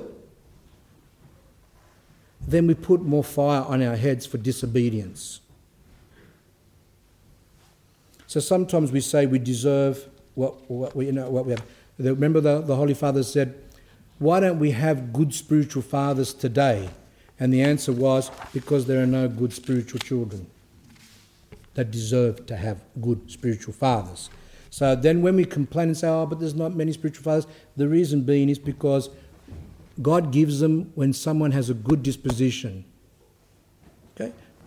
That's it now for that part of the talk. We're going to have a break now, and then the next half will then lead us into this type 2 deception about these feelings and how do we know if if joy is really spiritual, if the peace we feel is spiritual, if the love we feel is spiritual, if the zeal we feel is spiritual, if the consolation we feel is spiritual.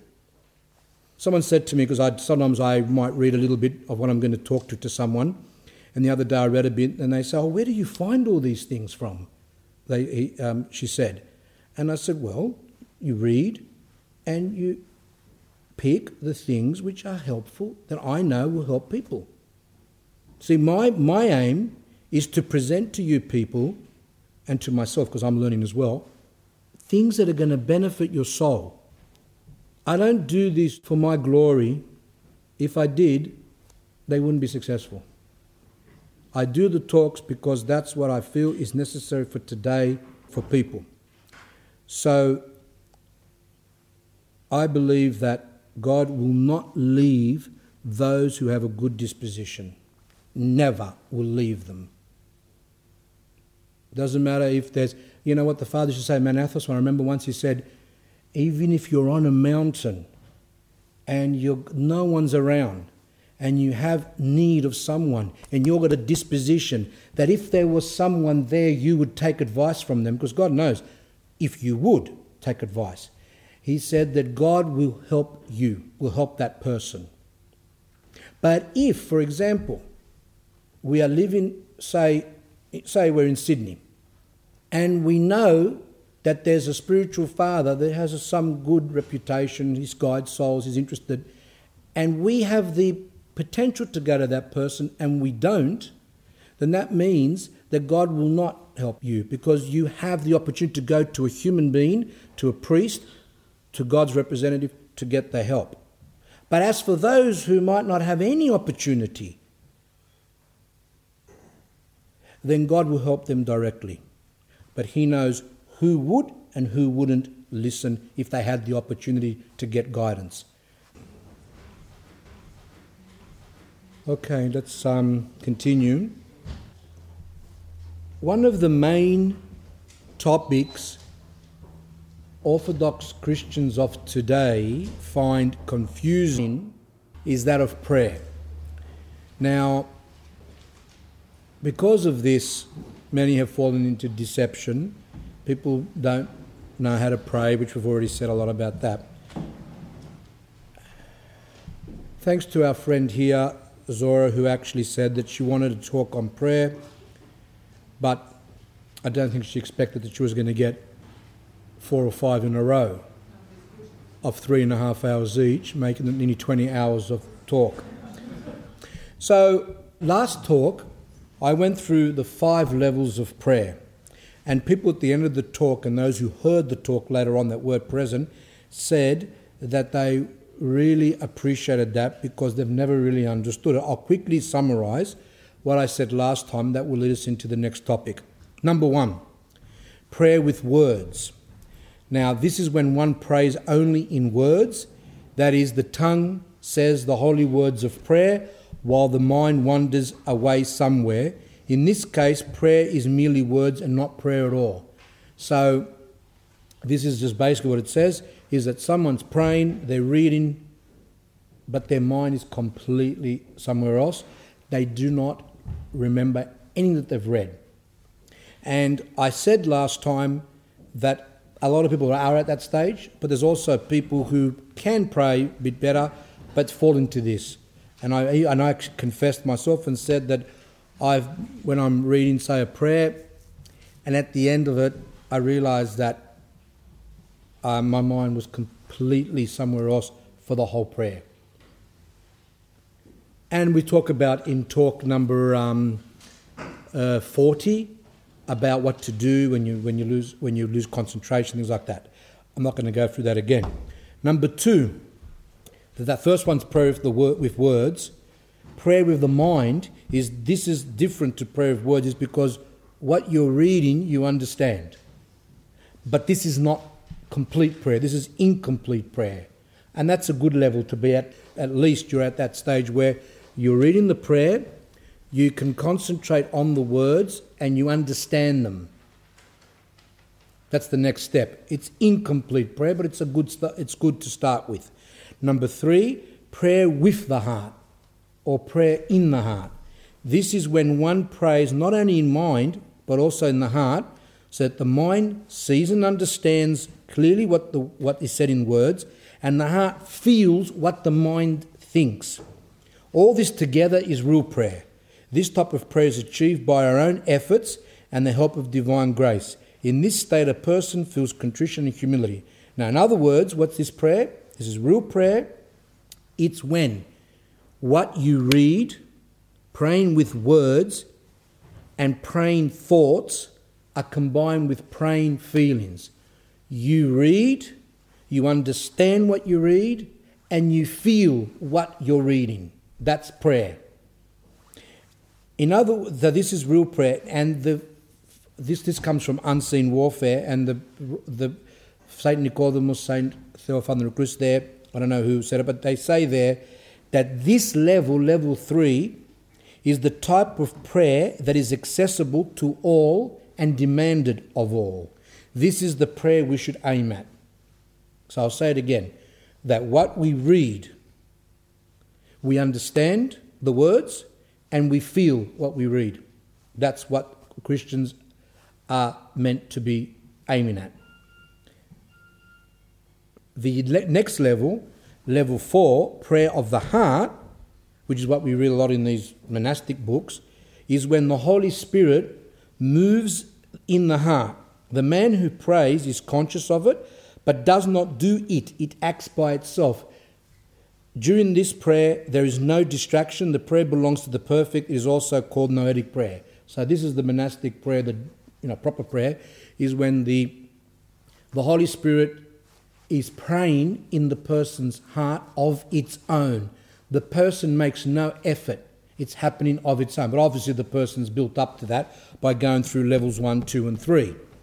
So that's called noetic prayer. This belongs to the perfect. That's what the fathers say. And during this prayer, when the person is absorbed in this prayer in the heart, the prayer is running on its own, the person is not distracted. Now, Elder Haralambos says, even if the house is burning, even if people are firing bullets everywhere, etc., the person who's in this state, not that he's in a trance, he actually does not lose his prayer. This is the prayer of the heart. The other prayer, level 3, what the fathers say is called prayer with the heart or prayer in the heart. You feel what you're reading, that's a different level.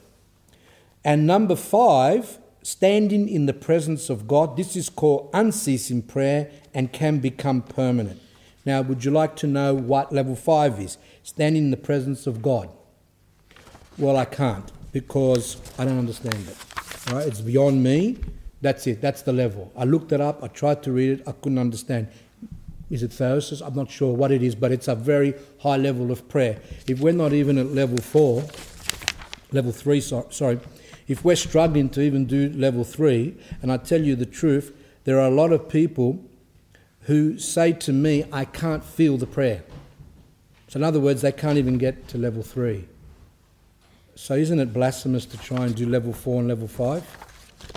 St. Ignatius writes on unceasing prayer, which is the level 5, it is obvious that unceasing prayer cannot be the possession of a monastic novice. And I write now, how much more does this apply to Christians in the world? And St. Ignatius says, when St. Paul says, pray without ceasing in the epistle to the Thessalonians, I think, the apostle means Christians who have reached Christian perfection. This means that Christians have reached a very high level for them to be able to say, yes, same. We read that in the epistles, pray without ceasing. But we have to know that to be able to do that, one has to have advanced in spiritual life. Now, Elder Porphyrios writes, the most dreadful delusion can be created by spiritual prayer. Other prayers are prayed to a large extent by our mind, like I said, level 2. Praying with the mind, you understand. He goes, that's basically where a lot of people are. That's Elder Porphyrios speaking. We simply say them and our ears hear them. They are said in a different way, but spiritual prayer is something else. Now, what is he speaking about? Is he speaking about level 3, prayer that we feel in our hearts, or is he talking about level 4, prayer of the heart? We'll see. Now he continues, if in this state of spiritual prayer, desire comes, not by your good self, but by the other self, the egotistical self, in other words, out of pride, desire comes. What type of desires is he speaking about? He's speaking about spiritual experiences. Then undoubtedly you will begin to live in delusion and to experience a pseudo-joy. Pseudo-joy means a false joy. Talks about people can fall into deception of seeing lights and other things like that, which can lead people to madness and suicide. So, what does Elder Porphyrios mean by spiritual prayer? In the beginning when I read it, I thought he was more talking about the Jesus prayer, like mean the deep prayer, level 4, prayer of the heart. But he says here, he's talking about, the other prayers are prayed to a large extent by our mind. So I'm assuming that spiritual prayer that he's speaking about can also be level 3, which is the level which most of us should be aiming at, which is to pray with the heart, or pray in the heart, to feel the words. So when we pray, Lord Jesus Christ, have mercy on me, a sinner, our mind is concentrated on the words, we understand the words, and we feel what our mind is understanding. And probably he's speaking more about the other one, the level 4, which is the deeper one. However, I can't help thinking that by him saying the other prayers are prayed to a large extent by our mind, I think he's probably meaning that even this level. And this is where I want to go on. This level of prayer, which is the prayer that every Orthodox Christian should be aiming at, can be dangerous because of our inexperience and our stupidity.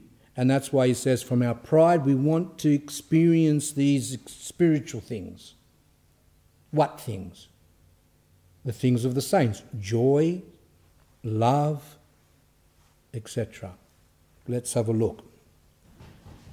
We read in the last talk, it said the warnings of the Holy Fathers concerning deception also applies to the lesser struggles of many Orthodox Christians. Because in the last talk, some of you said, oh, well, that's just for people who are looking for visions and spiritual gifts. But we're not at that level. All we do is pray and we try to feel the prayer. And I read last time that the Holy Fathers say it's not just those big things that are dangerous, but also the little things that we read in the lives of saints. Even simple fasting, people can fall into deceptions. Even prostrations, even just praying with our heart can lead one into deception if they're not careful. When one begins to pray, he is tempted straight away. It doesn't matter. As soon as one begins to pray, this is why it's dangerous. When one begins to pray, he's tempted with blasphemous thoughts, vain thoughts, filthy thoughts, with physical and spiritual problems of all types, is also tempted by people, like people start to hate you more and things like that. Apart from this, one experiences certain feelings which can be difficult to know whether it comes from God or whether it comes from the devil or whether it comes from our fallen nature. What things? Joy, peace, love, consolation, sweetness, calmness, boldness, power, zeal, all these things that we can experience in prayer. A lot of times, where's it coming from? Unfortunately, little people say, whatever they feel in prayer comes from God. Hardly no one says, is that from God or is that from the devil?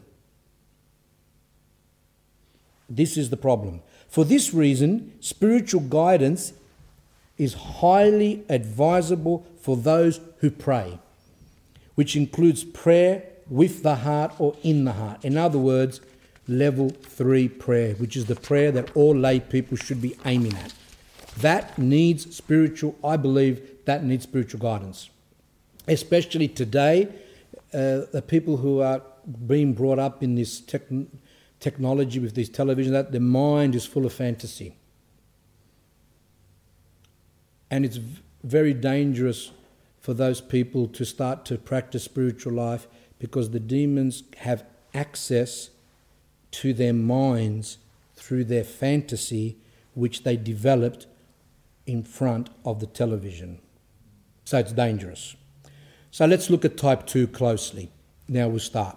This is the second type of deception, which Father Seraphim calls striving for exalted spiritual feelings. This is when a person desires and strives for the enjoyment of holy and divine feelings while the person is still spiritually unsuitable for them. And this is what we're going to concentrate on today. Example, after the last talk, I talked before, a woman came up to me, and after she heard talk the talk on 40, which was the beginning of the prayer, she said to me that I didn't know. She goes, I always thought that the aim of prayer was to experience joy, peace and good feelings, and now you're telling us that this could be dangerous. She says, I never even knew that. Example 2, the energetic judgmental nun, which I got from Elder Leonard's life. Let's look at this one and see how this is to do with type 2 deception. In the life of Elder Leonard of Optina, there is mention that there lived in a convent a nun who led a strict ascetical life. She was a very energetic old lady who had great concern for many people and gave instructions to many. But she herself had an ecstatic disposition, inclination. In other words, she was inclined to become excited in the spiritual life, overjoyed in the spiritual life. It wasn't proper. She struggled, and I underline this, and she struggled for high things in spiritual life. She was struggling to reach those high levels without completely rejecting human glory or cleansing herself of other passions. This is, to me, says a lot. See, the problem with this woman, with this nun, was that she was struggling to achieve these high things in spiritual life, but she hadn't even learnt to reject human glory. She liked attention. She liked people to glorify her, like we do today. These Twitters, these Facebooks, like that Facebook is not, like I don't call it Facebook, I call it vainglory book. This is where, back in the old days, you know, you had opportunity to be vainglorious. You go to church, you do your cross like a Pharisee, bow down, stand there like a statue. People look at you and go, oh, or we think that people are looking at us and go, oh, isn't he good?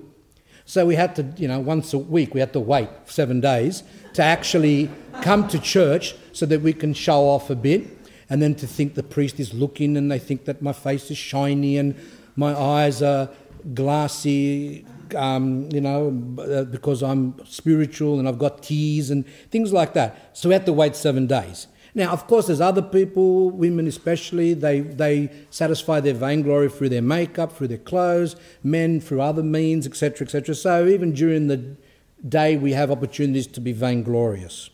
But the good thing about Facebook is that you have the opportunity to be vainglorious 24/7. 24/7, you've got your futz, as they say in Greek, your face there on Facebook, and everything that you do. Today I went to David Jones and bought something. And I say to when people talk about, but who, I don't mean to be rude with the language because it's Australian, so you can understand, who gives a stuff whether you went to David Jones or not? And they say about other things that they do, and this is my friend. And I have all these friends and all linked up, and everyone knows each other's life and what the person's doing and what they're wearing and where they went out, who they're going out with, etc., etc. So that to me is vainglory at the highest level. Now, some person heard my talk a few months ago said, oh, you spoke against Facebook, but some priests use Facebook, right, to advertise spiritual things. Well, if they're using it for spiritual reasons, that's okay. But when they've got their futzes there as well, and they're continually talking about themselves and everything that they do, well then looks like they must have vainglory as well. So this is the opportunity. As for tweet, I don't even know what it is. The only tweety thing I knew was Tweety Bird from Bugs Bunny. What Tweeter is, I haven't really learned. I want someone to one day come and say, can you go on a Tweeter thing so I can see what it is? Because I don't know what it is. It's similar, is it? Well, I didn't even... The Facebook I've gone, some people have showed me. They've got some Facebook account and they've showed me. And it just makes me sick. And the dialogue, you know, I saw one account of some people where it was two young boys talking to each other and go, oh, this, and go on and on. But the thing is that they lived in the same house. So they were having a dialogue in the same house. Oh, you're an idiot. Oh, you're stupid. You're this, that. And that was it. Now, that is diametrically opposed, as they say in Maths, directly opposed to spiritual life. Now, if there's some good things about it, maybe some church priests use it for some good. I don't know, but in general, it does not go for spiritual life. So, if we are living where we thirst for vainglory, we want to be noticed, we think we're going to be the next Australian Idol or the next American Idol, or we're going to go on these X Factors, or we're going to go on these Australian Got Talents and all these things, or Korea's Got Talent, or whatever else that people believe that they're going to go. There's always this thirst. I'm going to be a model. I'm going to do this. I'm going to do that. It's continual. Why? Attention. So Justin Bieber there, he actually put his mum put him on the what do you call it, on the web, and someone discovered him, and now he's famous. So what are people doing now? They're putting on continual clips of the most stupid things. Well, but the people have a thirst to become like him, to become famous like him. And that thing that they always say, it's become like biblical for them. It's like always aim at your dreams because your dreams can come true. So you've got someone who can barely finish school and their dream is to become a brain surgeon and their dreams are going to come true. Where's the reality there? They go, oh, look at that woman, the old woman that was on British Got Talent. What's her name, the one? Susan Boyle, look at her. But people don't understand, she was gifted from young. She knew how to sing. If you look at her history. So you've got people who sing like they've got the same noises like when a cat gets run over, and they think that they're going to become famous. So this is all delusion, and it's actually quite sad. So if we live in a time that we have this thing about vainglory, then, as he says here, how can we progress in spiritual life? This woman that lived in Elder Leonard's time, where there was no Facebooks and all those other things, she actually says she hadn't learned to reject human glory, or she hadn't cleansed herself of her passions. She strictly judged the weaknesses of people, probably due to the lack of her own humility, so she was judgmental. Although she was constantly warned by the elders, she did not leave off her improper struggles and ecstatic disposition, her inclination to do these high things. Due to this, she fell into the delusion of the enemy and died in a state of insanity. So that's quite frightful. She was aiming too high and she didn't listen to the advice of the elders, and she had elders like Elder Leonard and things like that. Father Seraphim writes, the Orthodox Christian is protected against deception by the very knowledge that such deception not only exists, but is everywhere. So for us to protect ourselves from deception, we have to know deception exists, it's everywhere. Listen to the next part, including within himself, or in ourselves. St. Ignatius writes, quote, we are all in deception. The knowledge of this is the greatest preventative against deception. It is the greatest deception to acknowledge oneself to be free of deception. So whoever says, I've got no deception, is in the worst state of deception. All of us are deceived. But what's the secret?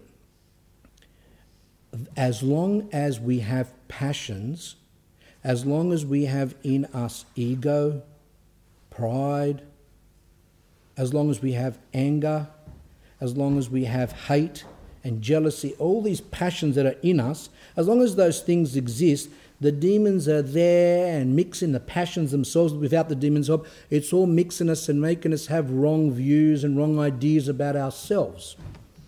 Now, what does that mean? We're going to go insane? Does that mean we're going to commit suicide? No. Because I'll come to that. Because some of you might say, oh, this sounds too hopeless.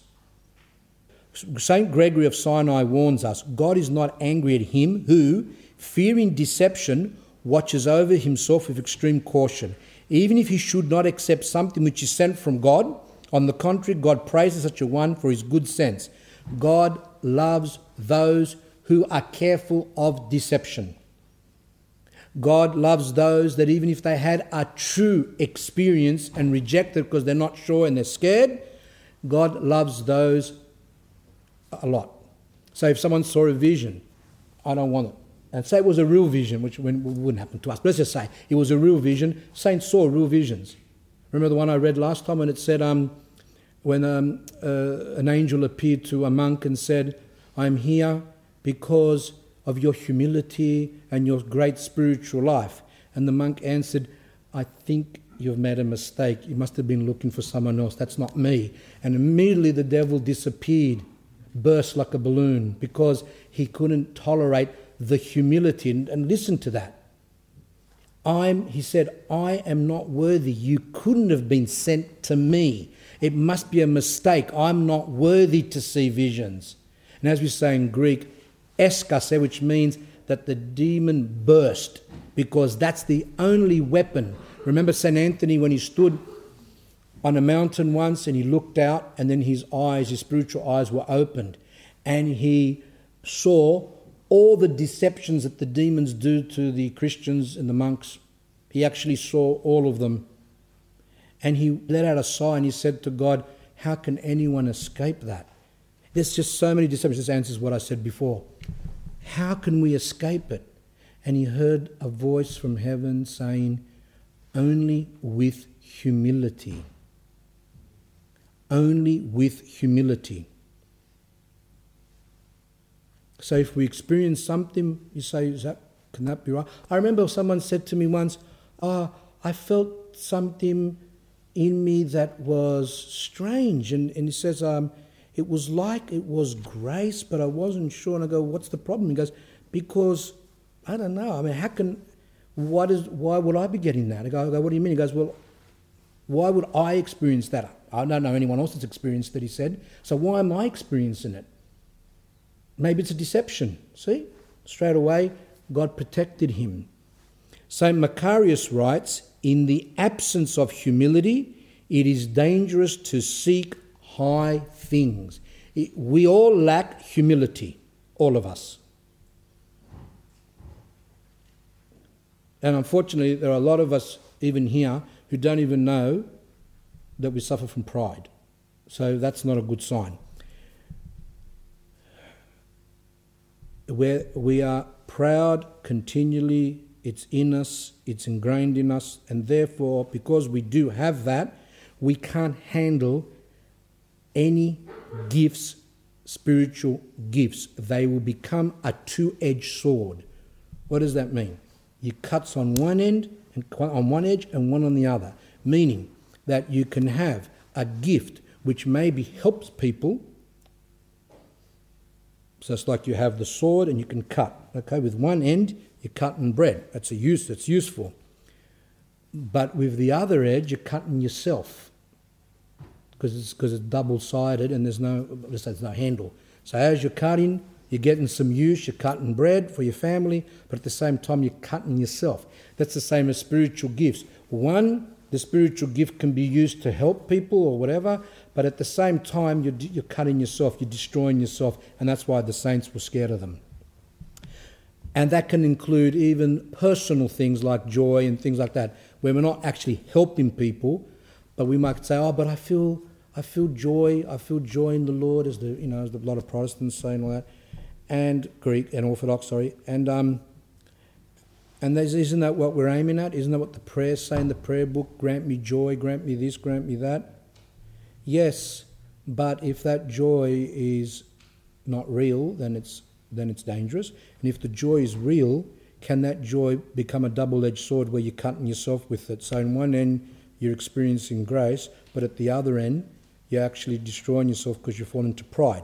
Father Seraphim writes, when one acknowledges his incorrect feelings, both his own and those from the demons, to be true and grace-given, he accepts false concepts and ideas which correspond to the false feelings. And that means that when we have deceptions, when we're saying, okay, I've got that feeling in my heart, that feeling is from God. But it might not be. It might be from the devil. It might be from God, it might not be.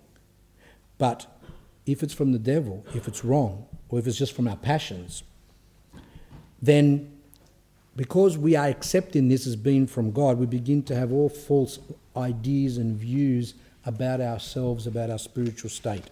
And this is dangerous. He continues that he says, in this type of deception, type 2, the person is satisfied with the invention of counterfeit feelings and states of grace. What's counterfeit? Counterfeit money is money that's not real. Looks real, but it's not real. It's fake. Like people that go and buy diamonds and jewels and things like that, only to find out that they just bought some glass. It's not real. It's fake. It looks real. That's what it means by fake feelings and states of grace. It looks real. It feels real, but it's not real. That is, in this deception, one constantly invents false spiritual states. And there's a major difference between type 1 and type 2. Type 1 meaning the one exalted spiritual states, and type 2 the spiritual feelings. What's the main difference? In type 2, the person becomes deceived, falls into frightful error, but he doesn't go into madness. He doesn't become deluded to the extent of type 1 where they see visions and all those type of things.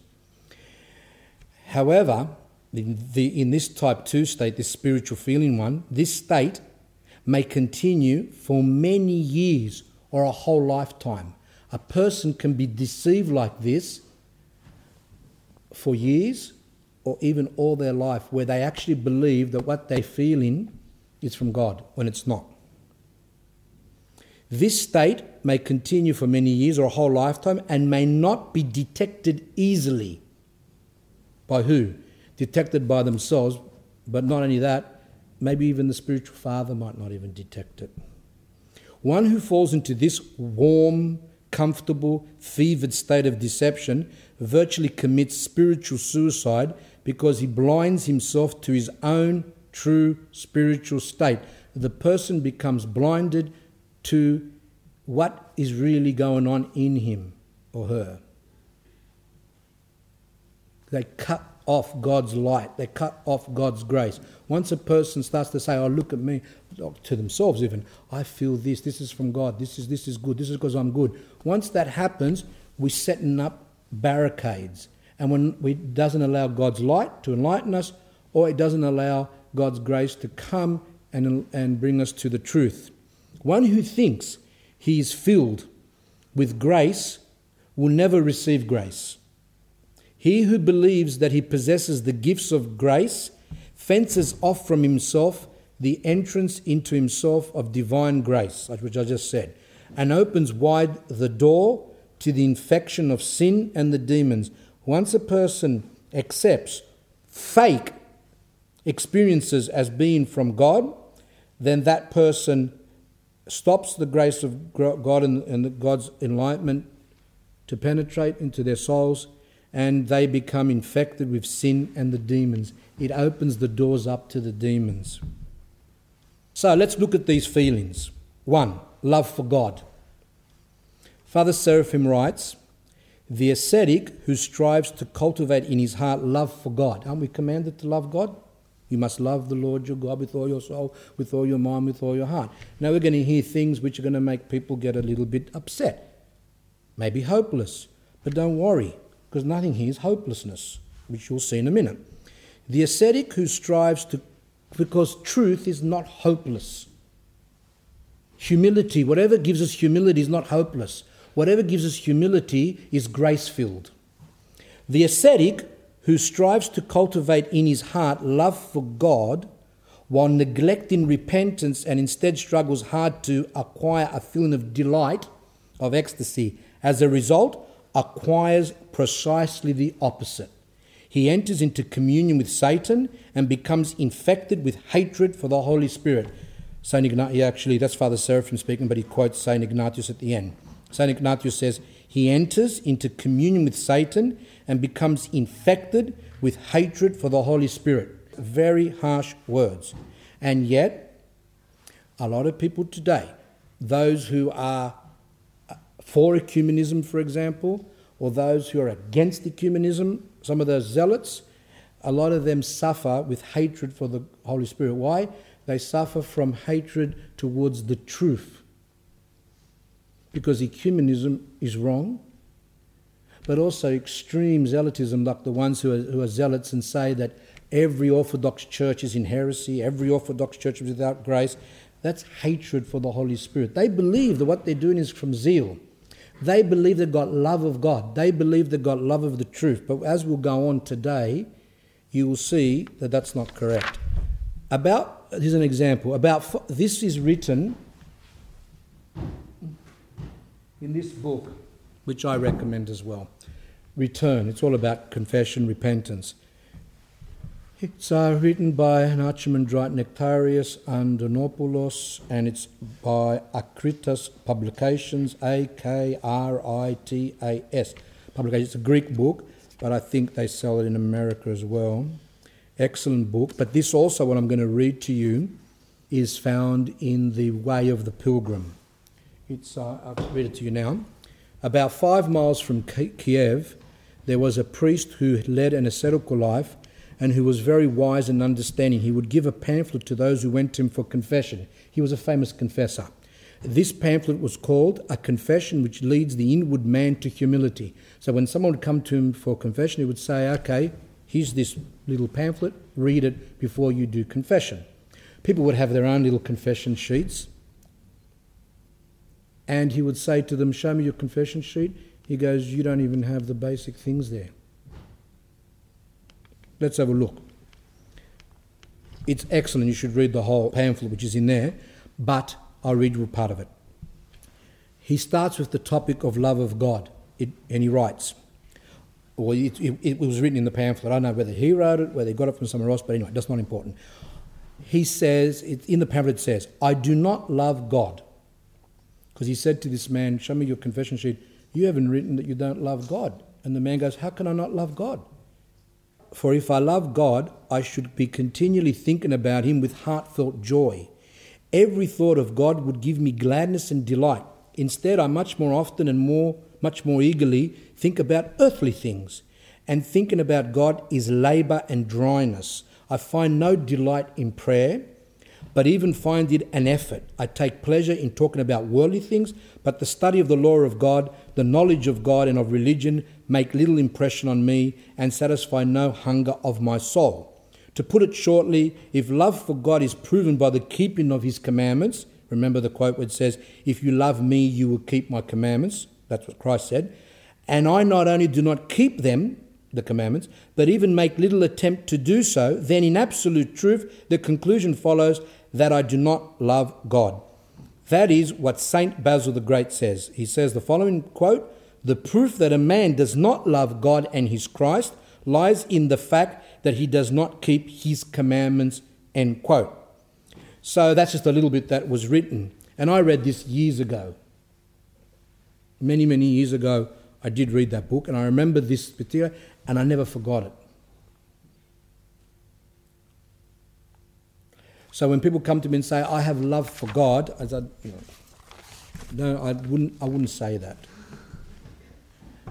Let's see what Starets Siluan of Mount Athos, this book, Wisdom from Mount Athos,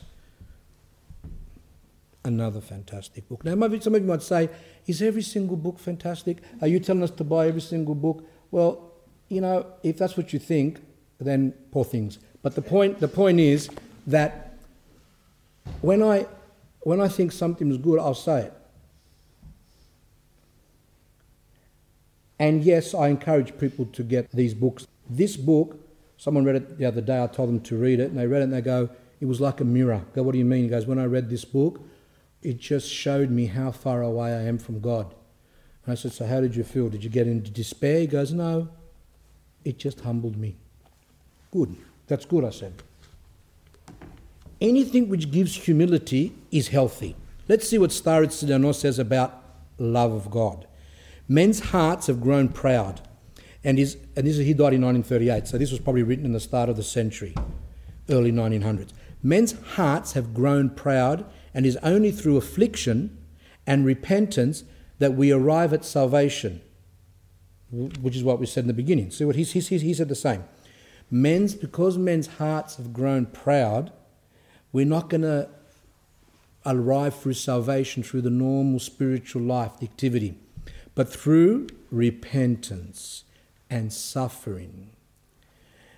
While as for love, listen to this, while as for love, it is rarely attained.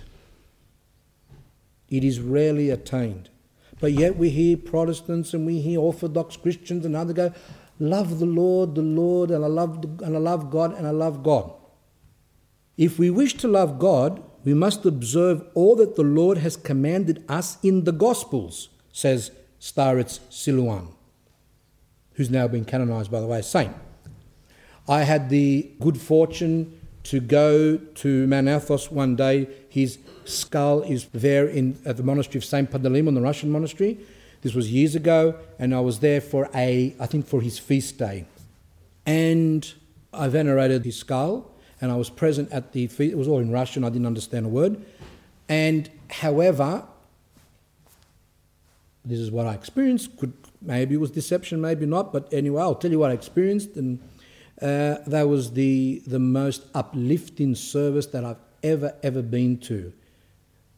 This saint was, it's good to read his life as well, how he fell when he was younger into sin, and then he left, and then he went to Mount Athos and became a monk, and he was very simple. I think he was uneducated, and yet the good thing about it is that he's writing about his experience with the grace of God, that he felt that he had the grace of God. And he tells us how one feels when they have the grace of God, but the real grace of God. And let's see what he says. He says, if we wish to love God, we must observe all that the Lord has commanded us in the gospel. So we say to ourselves, do we follow the gospel?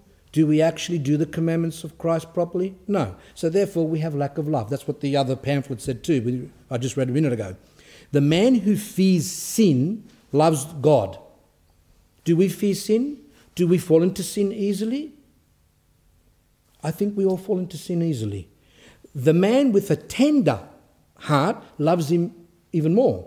Meaning a man with a tender heart. What does he mean by that? I've got to fill in, he means a woman who has a tender heart, a merciful heart, a heart that is good, does good to people, is merciful. Very important.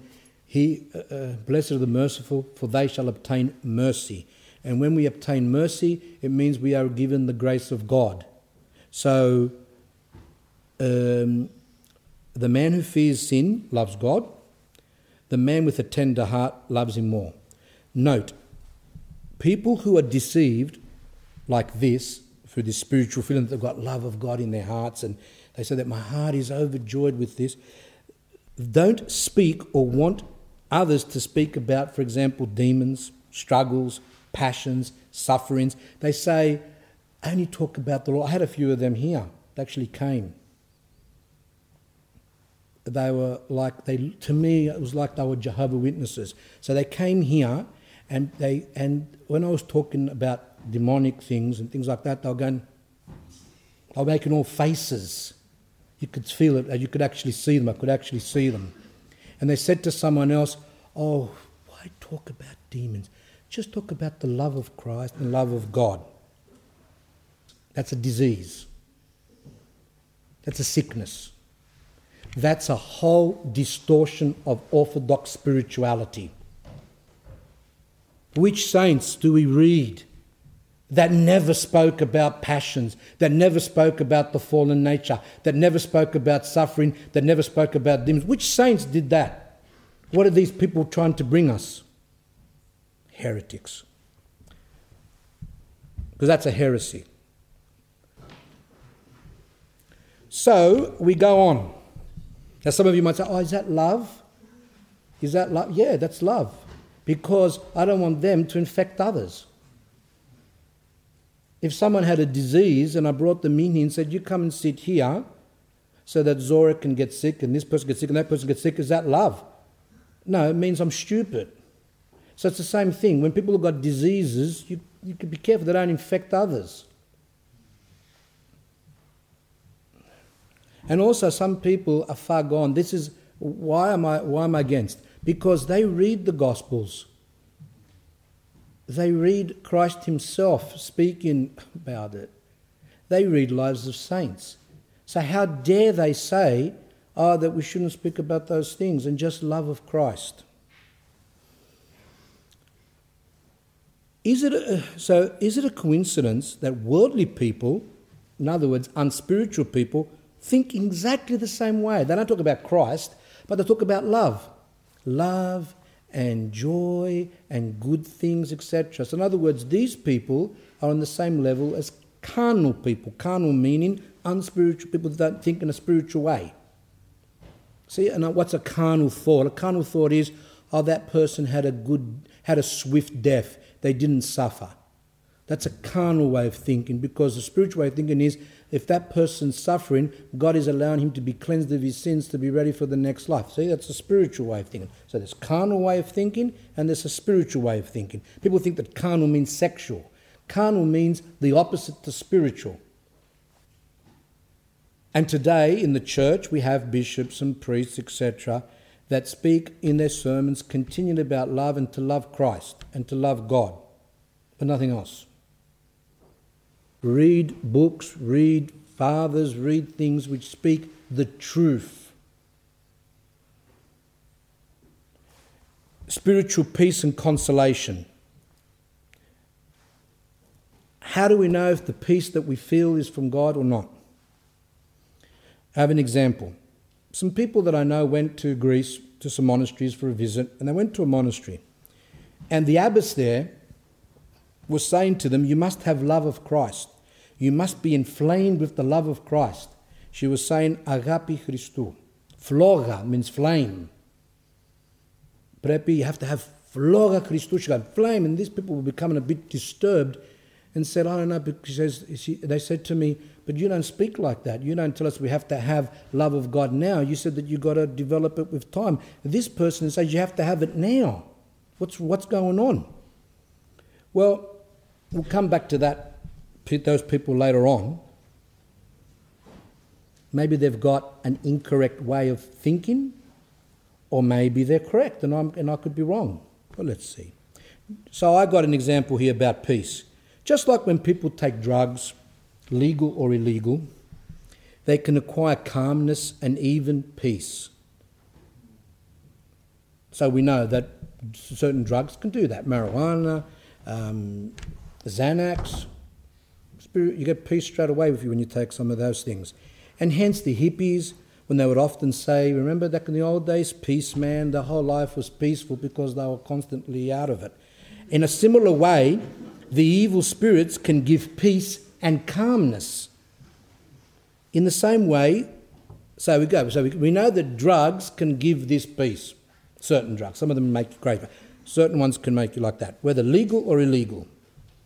Xanax, Serapax, what have they got now? All these, what's that family called? Benzodiazepines. Yeah, those diazepines ones, yeah. So, we have those drugs that can give us peace, but we also, that the demons can also give peace. They can give calmness to the deceived. That is, those who are receptive to demonic influence. Who are those? Those who feel that they are worthy of spiritual gifts. Those who don't lead a life of repentance. Those who do not practice the commandments. Those who do not repent, etc., and struggle. Those people who believe that they've got worth in themselves are open to these type of deceptions. Like I said before, St. Macarius of Optonite, but by the way, that thing about the drugs and the hippies and the calmness, that's mine. I wrote that. Why am I saying that? Because I don't expect you to believe me. But let's go on to what St. Macarius of Optonite writes. The enemy knows how to ambush and deceive a proud person by false consolation. I love that. A proud person by false consolation. What's false consolation mean? That the person believes that God has given them grace and they're being consoled, that they just feel really nice because God is consoling them. You know, like when someone's upset, someone's died or something bad's happened, then someone goes up and consoles them and they calm down. Well, that's the same in the spiritual life, that sometimes God, when someone is all over the place by passions or sins or whatever, they can feel consoled. They go, oh, I feel God has consoled me. I feel better. I feel calmer. Now we're going back to Elder Macarius. As he appears in the form of an angel of light, just like the devil can appear as an angel of light, then I say like the ones in type 1 deception, so too in noetic activity, in the spiritual within ourselves, and the activity of the soul, the devil produces his own movements, from which may the Lord deliver you. So here, he's saying that the devil can give us false consolation. So the devil can give us this false peace and consolation. Illegal drugs can do it. Legal drugs can do it. And alcohol as well to some extent. Now, here's an example. I tried to find it. I asked so many people to look for it. We couldn't find it. I have to do it from memory. Someone went to Mount Athos quite a few years ago, and they noticed that there was a monk there who the other monks were teasing, making fun of him, abusing him, you know, splashing water on him and all that type of stuff. And this monk who was visiting, I think it might have been one of the elders of Optina or some spiritual child of one of the elders of Optina. He noticed it and he said to himself, I cannot believe the peace of that man. How does he take that? How does he not get angry? How is he so peaceful? How is he so humble? How is he so meek to take that? Because we know that if someone does that to us, if someone splashes our face, we throw a bucket back, right? The water and the bucket. So, and this monk was amazed at this person.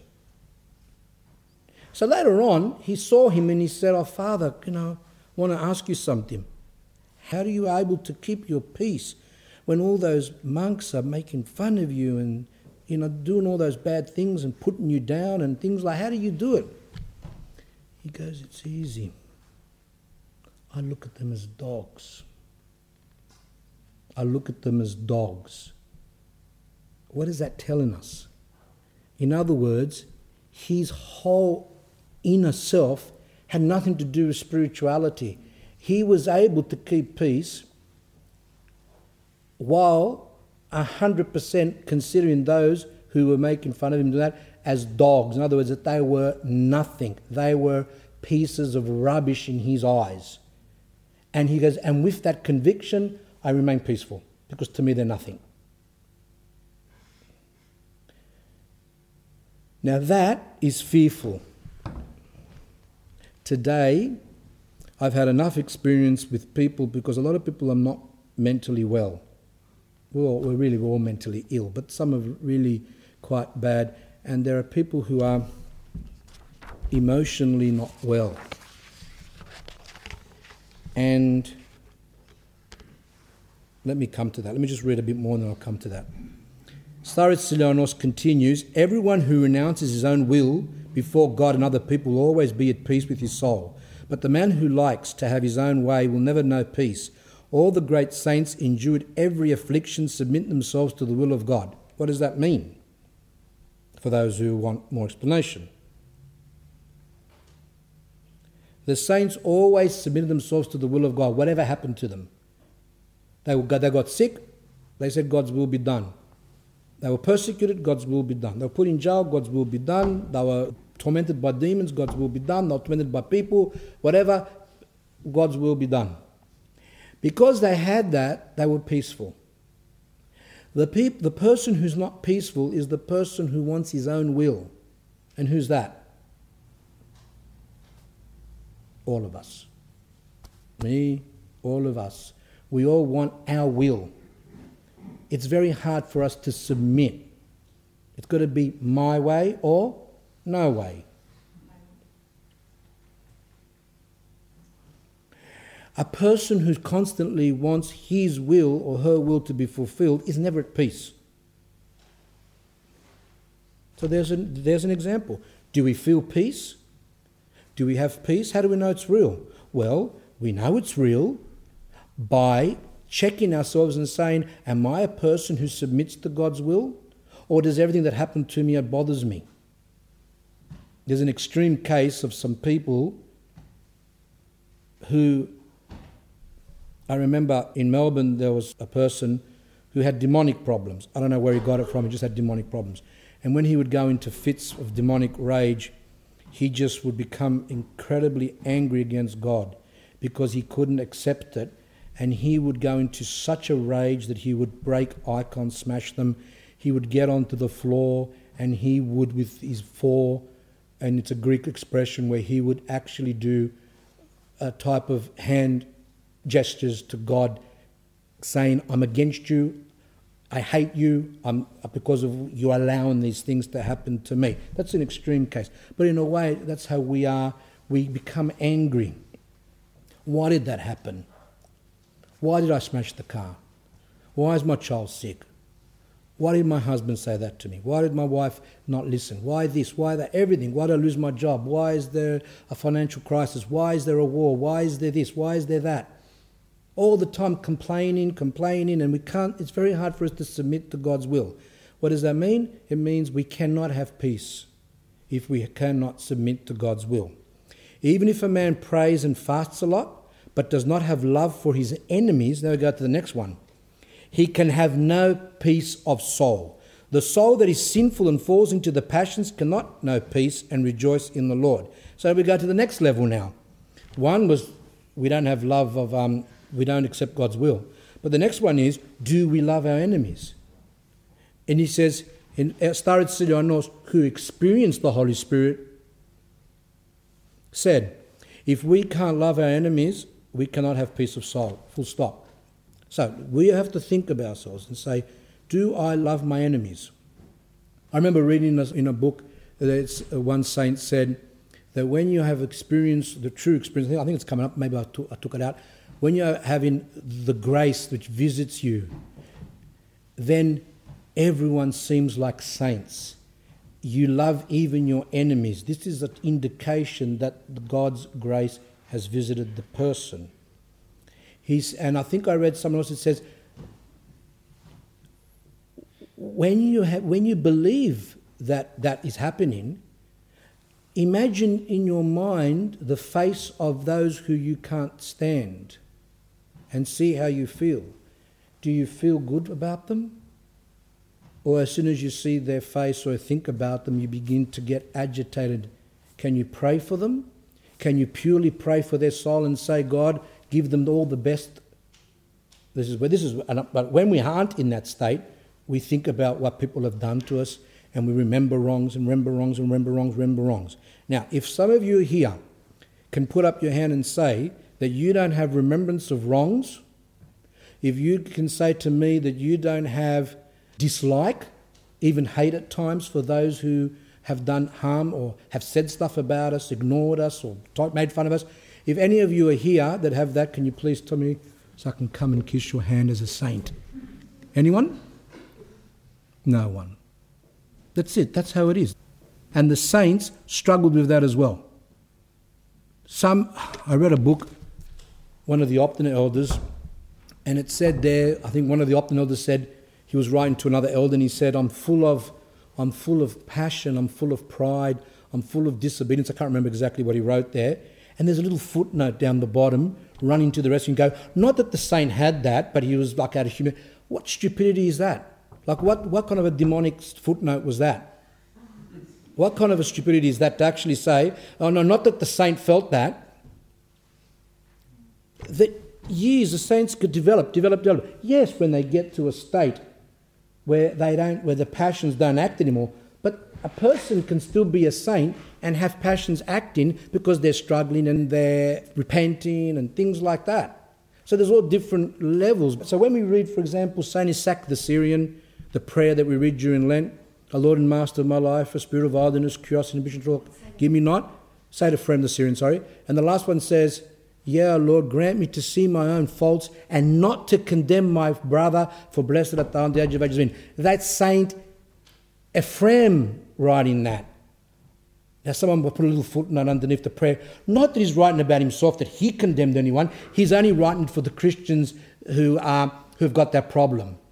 No, he was writing about himself. And grant me not to condemn my brother. See, this is heresy. This is distortion. This is demonic.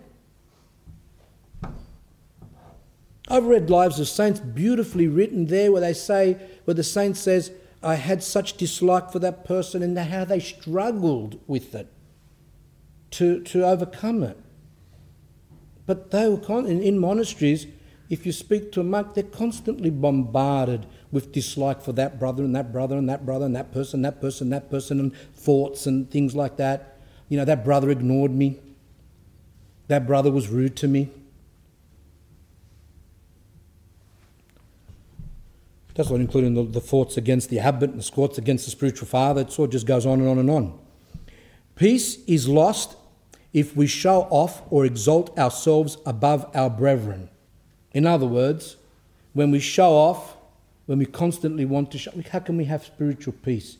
How can the grace dwell in us to that? Only when we humble ourselves does grace dwell in us. Only when we humble ourselves do we have that. And that happens very rare. We have to be humbled. Maybe when we've been knocked down, when we've been smashed by some temptation that God has allowed, and maybe then we can say, I'm really bad, and then we can maybe experience something. But it's done in a way where the person doesn't even realise it, so as not to fall into pride. Peace is lost if we show off, exalt ourselves above our brethren. If we find fault, if we enlighten with gentleness and love, without gentleness and love. In other words, when we try and correct someone and we correct them without gentleness and without love, then we lose our peace. If we too, and that's happened to me, if I correct someone in a harsh way, I lose my peace. If I correct someone in a better way, then I can have something. But that's it. When we've got passions and anger gets in the way and all these passions happen, and that's why we rarely have peace. If we eat too much or are lazy in our prayers, all these things cause us to lose peace. Just as Father John of Kronstadt says, he calls him Father John because at the time that he wrote this, Father John of Kronstadt had been canonized. Now it's of course St. John, but let's just say what he said. Just as St. John of Kronstadt preserved his peace of soul by praying for mankind without ceasing, so too do we lose our peace because we do not love mankind. Now we go to another level. The first one is when we accept God's will. The second one is when we love our enemies. The third one was when we don't have pride, vainglory. Now we go to another one. We have peace, true peace, when we love mankind without ceasing. So do we lose our peace because we do not love mankind. The holy apostles and all the saints desired the salvation of the world, and living among men, they prayed fervently for them. The Holy Spirit gave them strength to love mankind. So what Starets Silouan is saying is that when he had the grace of God, which he asked for as well, to have love for all mankind, he experienced that when the grace of God would visit him, he would have love for all of mankind. That means everyone, heretics, Buddhists, Jews, whatever. He had love for all mankind, that they all come to the truth. And this is a characteristic of someone who has spiritual peace, that they love all of mankind. That's what monks, when monks are full of grace, the Holy Spirit of its own teaches them to love all of mankind. The Holy Spirit teaches them and helps them to pray for everyone. A priest who serves, really his function is to pray for all of mankind. Some priests say, what's the point in doing the liturgy? Only 2 or 3 people come. So that's a mistake. We don't do liturgy just for people who are going to come. The liturgy is a service where we're praying for all of mankind. At the time when a priest is serving, whether he's got one person or not, it is where he's praying for all the dead that have died from the beginning to now, and he's praying for all mankind. And that's it. So that is wrong to actually believe, we're doing the liturgy for those people that are present. I don't believe that. Anyway, so peace in our souls is not possible if we do not beg the Lord with all our hearts to give us love for all men. The Lord knew that if we did not love our enemies, we should not have peace of soul, and so he gave us the commandment, love your enemies. That's why Christ said it. Love your enemies. If you love your enemies, you will have my grace. You don't love your enemies, you will not get grace. It's impossible to have grace if we do not love our enemies. If we do not love our enemies, we shall only now and then be at ease. Well, I just said that if you don't love your enemies, then you have never be at ease. Now he's saying, am I wrong when he says that we do feel at ease sometimes? When is this sometimes? How can we feel at ease if we don't love our enemies? It's when we sometimes let go and don't have dislike of our enemies. Very rare. Sometimes we just say, I have to let go of this hate. I have to let go of these constant remembrance of wrongs. Let go, and then we feel some peace. But as soon as it comes up again, we feel terrorised, ripped apart, etc. I always say, blessed are those who feel hate for their enemies. And now some of you will say, what is he saying? Heresy. This is heretical. He must be saying something wrong. Why am I saying blessed are those who feel? Because I've met people who were so much at peace that, you see them and they're so peaceful. They're in the spiritual life, maybe a year or so, and they've got this peace in their faces. And you ask them, do you have any problems? Goes, nothing. Do you have anything, do you think about people, what they've done to you? Goes, nothing. Do you have any sexual thoughts? Nothing. Do you have this? Nothing. And I said, you poor thing. You are really deluded. But when someone comes up to me and says, Father, I can't understand, I've got such hate. Why? When I was at work the other day, this person, they were using the photocopier, and then they just rudely said to me, it's your turn, something like that, something stupid. And I go, I've been ripped apart ever since. I've got these visions that I want to go and say this and this to the person, etc., etc. If I could put their head in the photocopier and close the thing. I'm so upset. And I said, well, that's good. At least you notice that how much lack of love you have. So why are you upset? Because they were rude. So, okay. But the saints took so much, didn't they? They go, yes. So what does that show from you? I'm not a saint. Blessed are those who know. See what I'm saying? Blessed are now, and then you teach them how to get over it. Then you say to them, okay, now, this is what you do. You have to pray for that person. You have to pray to God. Acknowledge that you're full of hate. Acknowledge that you're full of revenge. Acknowledge that you've got this problem. And pray for God to help you, for it to go away. That I can work with. But this other person that came and goes, it was just peaceful. It's like he was floating. Well, it was floating in the air. Anyway, and he said to me, can I confess to you? I said, oh, really? I said, you want to confess to me? This is before I used to do confession. I said, okay. It's going to be a bit difficult, but because I have a different approach. He goes, no, I want to confess to you. That peace. So I thought to myself, maybe he was using his mother's Xanax. I don't know what was going on, but this piece was just too much for me. So anyway, I said to him, okay, well, let's start. So after a while, I helped him to see what was in him and what was hidden in that person. What was hidden in that person, I'll just tell you what his nickname was at the end, what his friends used to call him. This was his nickname, hate. They used to say, oh, here comes hate. Hate. And why? Because he had so much hate in him. He didn't even know. It wasn't peaceful after that. When he saw these passions in him, his face was very dark. He was like he was constantly under torment, constantly had thoughts. People would say to me, someone goes, it's like his hair standing up. What's wrong?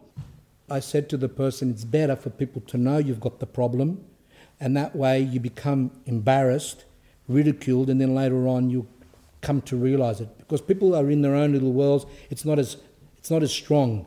But when people begin to know, except for sexual things we don't say, but when people begin to know what your passions are, it's actually good. And that's why some elders said, I read it, I can't remember, it was a few months ago, one elder said it's good for you to admit your faults to people. It's good. It helps you come to humility. So no, he wasn't taking drugs, he wasn't on any legal or illegal drugs, he was just high on himself. The devil did not bother him because he had him in deception. But after, he realised what was in him. So, love your enemies. If we do not love our enemies, we shall only now and then be at ease, as it were, in our souls. But if we love our enemies, peace will dwell in our souls day and night.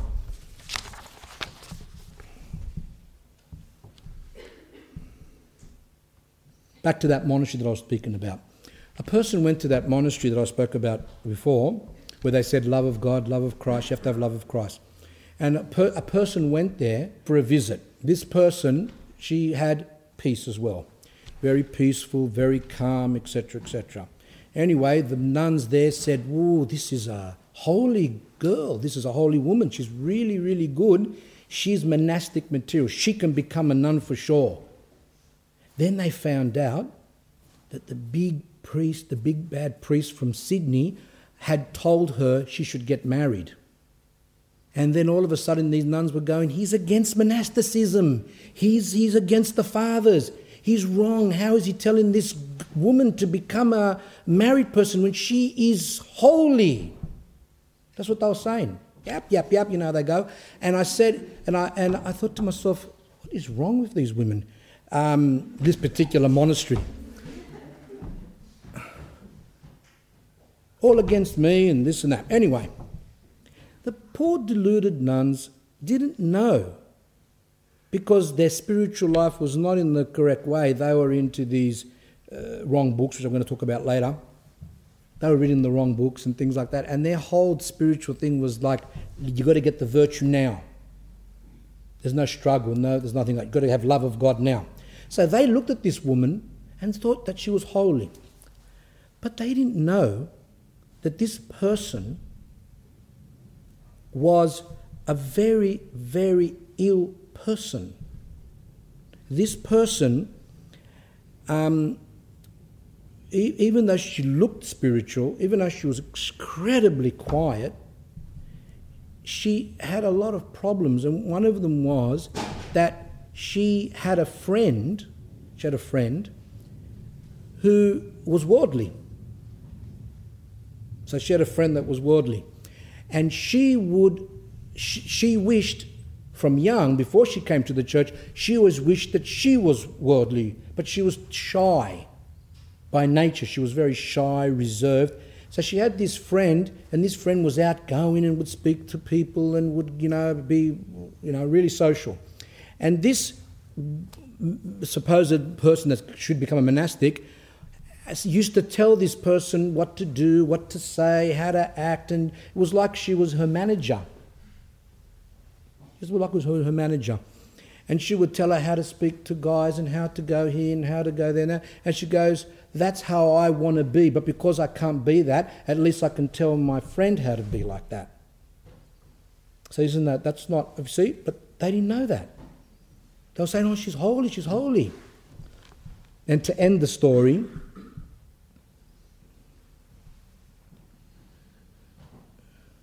her friend didn't exist. Her friend was in her imagination. Okay? So these nuns didn't even have the knowledge to actually understand that all because someone is quiet, it doesn't mean that they're virtuous. A lot of times people are quiet because they've gone through some abuse, emotional abuse, physical abuse. They might be mentally ill to some degree, etc., etc. Those people cannot become monastics, nor did that person ever want to become a monastic. Now, whether she got married or not, I don't know. But the point is that she was ill. And that's where people get confused and say, oh, look, they're quiet. They look peaceful. No, there's a lot of reasons for that. This type of deception, striving for exalted religious feelings, is rarely detected by others. This state of deception is quite often mistaken for true spirituality and even holiness by those who are ignorant of authentic orthodox spirituality. Some deception is so subtle that a spiritual father can even be tricked. The secret is in the person's self-awareness, self-condemnation, repentance of sins, and fear of not being saved. A characteristic of these people is they cannot be corrected, told their faults. There is an absence of true humility. True spiritual life in a person can be seen that as they supposedly are progressing, they are increasing in humility. The awareness of their sins, they're more aware of their sins, they are more repentant, while deception increases a person's pride, spiritual darkness, unrepentance, stubbornness, etc. That's the difference. Good spiritual fathers, experienced spiritual fathers, look at the person not on the outside. Not if they've got quietness, not if they've got this, not if they're not falling into sins or whatever. They look at what's inside and see, is this person aware of themselves? Does this person have pain of heart? Does this person have repentance? They're scared they're not going to be saved? Then that's okay. Now, of course, some people can make that up. But, when you test them, it comes out. When you tell them their fault, it's like you rip them apart. Self-confidence and boldness. St. Ignatius writes about the third thing now, that a certain self-confidence and boldness are usually noticeable in people who are in self-deception. So a person who is deceived also has this self-confidence and a boldness that they're sure of themselves, what they believe. In people who are in self-deception, suppose that they are wholly or spiritually progressing. An extraordinary arrogance, self-importance appears in those afflicted with this deception type 2. They are, as it were, intoxicated with themselves, drunk with themselves, by their state of self-deception, seeing in it a state of grace. They believe what they've got is from grace, and they are drunk with themselves. They just love themselves. They think that they're good. They think they're worthy. They think that everything. They are immersed in and overflowing with high-mindedness and pride, while appearing humble to many who judge by appearances without being able to judge by spiritual fruits. Now, sweet joy in prayer, sweetness, when we know that the saints feel this sweetness that even comes up into their mouth and they taste it. Starets Macarius of Optina writes, while he's talking to a person, he writes a letter to someone, he goes, while sadly pondering the evil of your life and longing for reconciliation with all whom you have injured and all who were hostile towards you, you suddenly felt a stream of sweet joy flow into your heart. So this person was thinking one day, he was thinking about all those that harmed him, and he wanted to reconcile with them. So that's good, isn't it? So he had a good thought. He thought that those who he injured, or those who injured him, those who he went against and those who were against him. He wanted to reconcile with all of them. Inexperienced as you are, you assume this also to be true and not a deception. Soon you were so entangled by this temptation that you came to the very edge of madness, where he believed that this joy that he had was from God. I think God, in his great mercy, prevented you from completely losing your mind, only because you were deceived, not willfully, but from lack of experience. That's the hope. When we are all deceived. But when we are deceived from inexperience, from ignorance, God does not allow us to fall into great big disasters, because it's from ignorance. It's not willfully. It's not that we know that what we're doing is wrong. And God still protects us.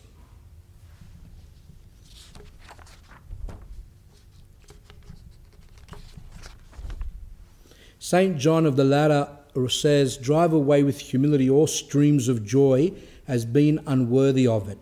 Now, I underline streams. What does that mean? When we're flooded, not when we might feel here and there and we're still not even sure, but these people that we're talking about, they have streams of joy, like the charismatics, those who speak with tongues. They go, I've got the joy of the Holy Spirit, and they say that it's pouring into them and out of them and things like that, as being unworthy of it. St. John says, reject that. Don't accept that. Say to yourself, you're not worthy of such a thing. Just in case by accepting it, you receive a wolf instead of a shepherd. You receive, in other words, the devil instead of God. St. Macarius writes, the apostle says that real spiritual joy is one of the rarest fruits of the Spirit, to be attained only near the peak of perfection. That is, after all evil habits and thoughts are overcome, all passions conquered, and reconciliation with God is reached. That's when we can then trust that this abundance of joy is from God. And plus all the other things that I said before. Do we love our neighbours, our vainglory and hate and things like that? Hence, in your actual condition, you cannot possibly assume that any streams of joy that flow into you or immerse you, no matter how sweet, come from heaven, or that you are already partly living there. He says, read St. John of the Ladder, step 15. So St. Macarius of Optimus, tell him, no. In the Western churches, this is really, you all know, I don't know if you've heard it, in the Western churches, especially Protestants, they sing, I've got joy, joy, joy, joy down in my heart, etc. They're always talking about joy and joy. They don't talk about sins. They don't talk about passions. They don't talk about pride. They don't talk about any of those things. It's just joy, the Lord and love Christ and things like that. And does that mean we should not have joy? Is that what it means? Well, we read in the prayer books that it says, and grant me joy, and St. John of Crunston says, you are filled with joy and things like that here and there. What I answer to that is no, but joy without repentance is absolutely deception. If we don't have repentance, if we don't feel sorry for our sins, then for sure that's 100% from the devil. The Orthodox Church teaches that joy should be connected with mourning. Mourning means sorrow for our sins. And it's called joyful mourning. Harmolipi, I think it's in Greek, means joy at the same time as mourning, meaning that sorrow for our sins. As beginners, as we all are, even then it's a bit dangerous to know exactly. That's why we check. Never trust, just in case. I mean, if you feel it here and there, okay, but don't say, I've got joy, and then get proud about it. If it comes, it comes. It doesn't, it doesn't. But if we don't have repentance, if we're not really doing the commandments of Christ, you reject. Now we come to the imitation of Christ. This is a book written by a Roman Catholic, Thomas A. Kempis, Imitation of Christ. It's a Roman Catholic book. And Father Seraphim says the Roman Catholic Church has whole spiritual manuals written by people in this state of exalted spiritual feelings. They're into it. Remember what I said to you, Francis of Assisi? He was in deception. He believed that his experiences were from God. And the Franciscan monks who follow his teaching and lead a spiritual life according to his instructions, those Franciscan monks, the ones that wear the brown things, they wear the knots and things like that. They are, some of you who know history of Serbia, those Franciscans in Croatia during the period there of the Second World War, they combined themselves with this Ustashi, which were like a political group.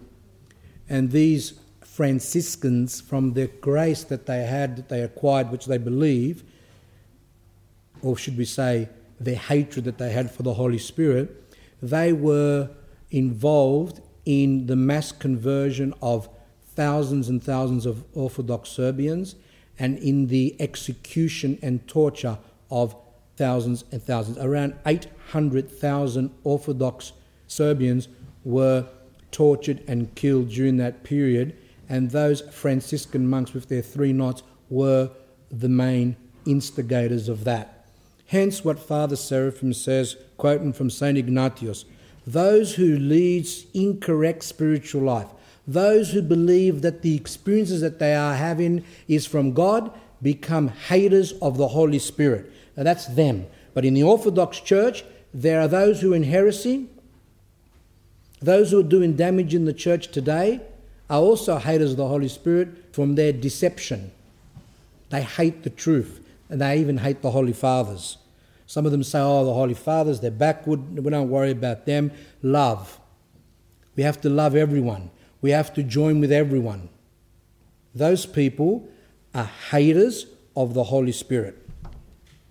Father Seraphim says, or probably quoting St. Ignatius, he says, there prevails in this book, The Imitation of Christ, and breathes from its pages the influence of the evil spirit, flattering the reader, praising the reader, intoxicating him, making him drunk with his pride. Because why? Because the book conducts the reader directly to communion with God. What I said before, like that's it. You are here, by reading this book, you will become with God, in communion with God. No struggles, no repentance. From it, carnal people enter into a state of intense joy and spiritual drunkenness. That is, a state of rapture, ecstasy, a kind of hypnosis in a way, which they attained without difficulty.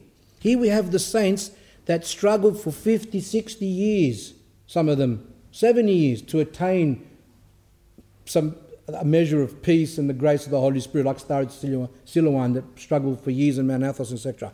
And Elder Joseph, look at the struggles that he went through, the fasting, the struggles, the temptation with the demons, etc. But by reading this book, you bypass all that. You don't have to lead an ascetical life. You don't worry about fasting. Don't worry about prostrations. Don't worry about all those things that are written in the Orthodox books. Bang, you go straight to this communion with God. And you feel joy, which is similar to when people read those New Age books. When they read books of Baha'u'llah or whatever, all those, guru books and other books that all those gurus there, and all those people, the same thing.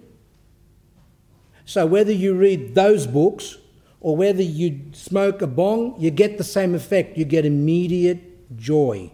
And that's the same as this book. This book is dangerous. And St. Ignatius says that they reach this supposed level of intense spiritual joy. They become drunk with themselves without difficulty, without self-denial, means without spiritual struggle, without repentance, and quoting St. Paul, without crucifixion of the flesh with its passions and desires. And what does St. Paul mean by that? He means we need to struggle in order to uproot the passions, struggle with thoughts and desires like pride and vainglory, hate, revenge, jealousy, greed, gluttony, lust. What happens to all those things? So in other words, a person's got that, they read this book and they become holy. And as for those passions that are in us, we don't worry about them, like the person that I said that came to me. One would think he was holy, but he wasn't. Or that poor young woman, but she wasn't. In her and in him and in me and in you and in all of us are passions. They have to be uprooted for us to become spiritual if we're going to get anything. And if we can't uproot them, obviously, then we have what's called humility and asking God for continual mercy. Father, No. I think that monastery in Greece, the Florida one, I think they used to read that book too. Ah, yes, thank you for reminding me. That monastery that I spoke about before, the ones that were waving their hands and saying, well, I'm against monasticism, they actually said that after the Bible, The Imitation of Christ is the best book. And that's why I went against so much today I'm speaking about. That's why they're deceived. See what they said to these women that went over there? They go, Agape Christou, you have to have agape, love of Christ. Now, like we got it when we read The Imitation of Christ is what they're saying. And to show you how much they become haters of the Holy Spirit, even though they're Orthodox nuns, what did they do? they were famous for their icon painting. They paint icons. And they allowed 2 young women who were Uniates, Roman Catholics, Uniates. Uniates are Catholics who resemble Orthodox in every single way. They dress the same, they do the same liturgy, they have the same icon or whatever, but they commemorate the Pope. In other words, they're Catholic. They even have married priests. You know, the Catholics say, we don't allow married priests. Well, they're liars, because in that branch of Catholicism, in these Uniates, which are mostly in Ukraine and some of those areas up there, they actually have married priests exactly like Orthodox. You can't even tell them apart. The only way you can understand it is when they commemorate the Pope. So they're Uniate. So what did this monastery that reads this imitation of Christ and said that I'm against monasticism and everything else that they were going crazy about, they actually allowed these girls to come. They taught them icon painting. They taught them Orthodox iconography. And then those young women went back to wherever they came from, maybe the Ukraine, I think where they came from, became Uniate nuns, and then were painting Orthodox icons. So that usually, you know, when you walk into their churches, I should say, apart from the commemoration of the Pope, sometimes you can tell from their icons they just don't have it because they don't know how to do it. They might have certain things, but these Uniate nuns now, and Uniate nuns that learnt from them, they actually went there and were painting pretty much excellent Orthodox icons, so they can trick the people even more. That was the result of their imitation of Christ. So here, this comes from Metropolitan Euthymius' book, A Night in the Desert of the Holy Mountain, and here an elder up in the desert spoke to this person and said to him, how do we warm up our hearts? How do we feel grace in our hearts? We warm up our heart with the remembrance of our sins, with self-condemnation, with the feeling that we are the worst of all, the lowest of all creation. Only when we live prayer in this way can we receive spiritual joy. In other words, only then can we receive the grace of Christ. So see that? That's different to what I was saying before. What did he say?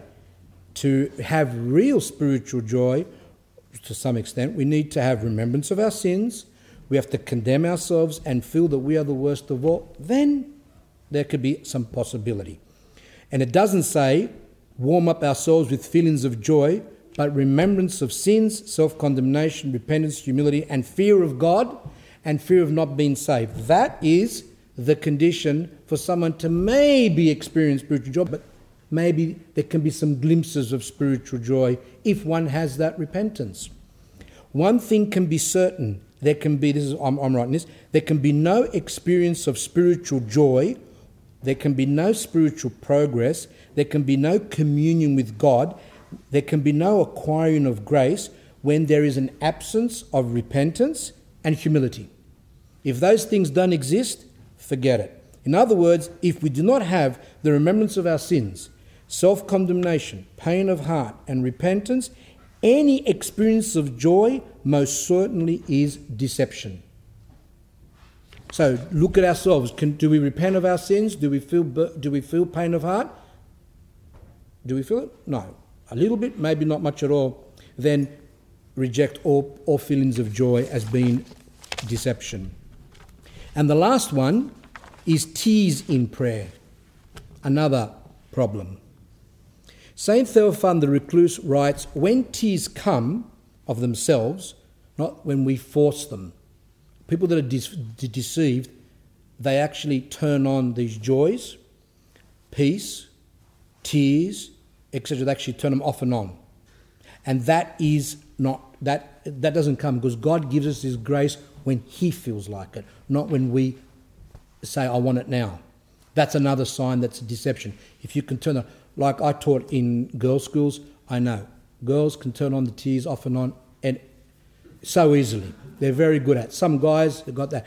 But girls can do it. They can cry. It can look real. Crocodiles can cry as well, as you know. Also, another way you can turn on the tears, if you want to look spiritual, cut some onions. When you cut onions, you'll be flowing with this. Does that mean you got repentance? Does that mean it's from grace? How about those people that do those movies? I always wonder, how do they get the tears? The way they just film it in that angle where it's just running down there. How do they do all that?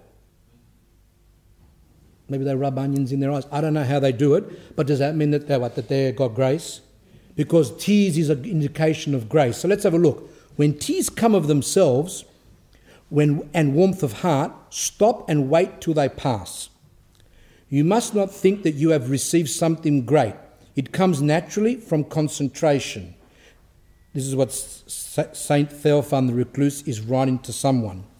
Now, however, it is not an illusion either. I want to say this too, just in case, although it happens seldom and to few people, tears stream down, people all look like saints, enemies do not exist, warmth invades the whole body, not warmth of blood, but special warmth of grace. Now, someone might say, okay, see, Father Saint Theophan is saying that tears is from God. Firstly, Saint Theophan the Recluse is writing specifically to a person who he had under his guidance, and he knew. You see what he says? It comes from concentration. He knew that this person was spiritually struggling over a period of time. He also said to him that this rarely happens. It only happens to few people. And also, to know that you've got that is trees stream down, people all look like saints, like I said before, enemies do not exist, warmth invades the whole body. Elder Porphyrios writes, tears, however, are not always the signs of compunction. They're not always a sign of repentance. They can often be a sign of womanly weakness. Like I said before, women are more open to these tears. Now, does that mean I'm sexist? Well, that doesn't really interest me if you think that or not. But the point is, that's what the saint says.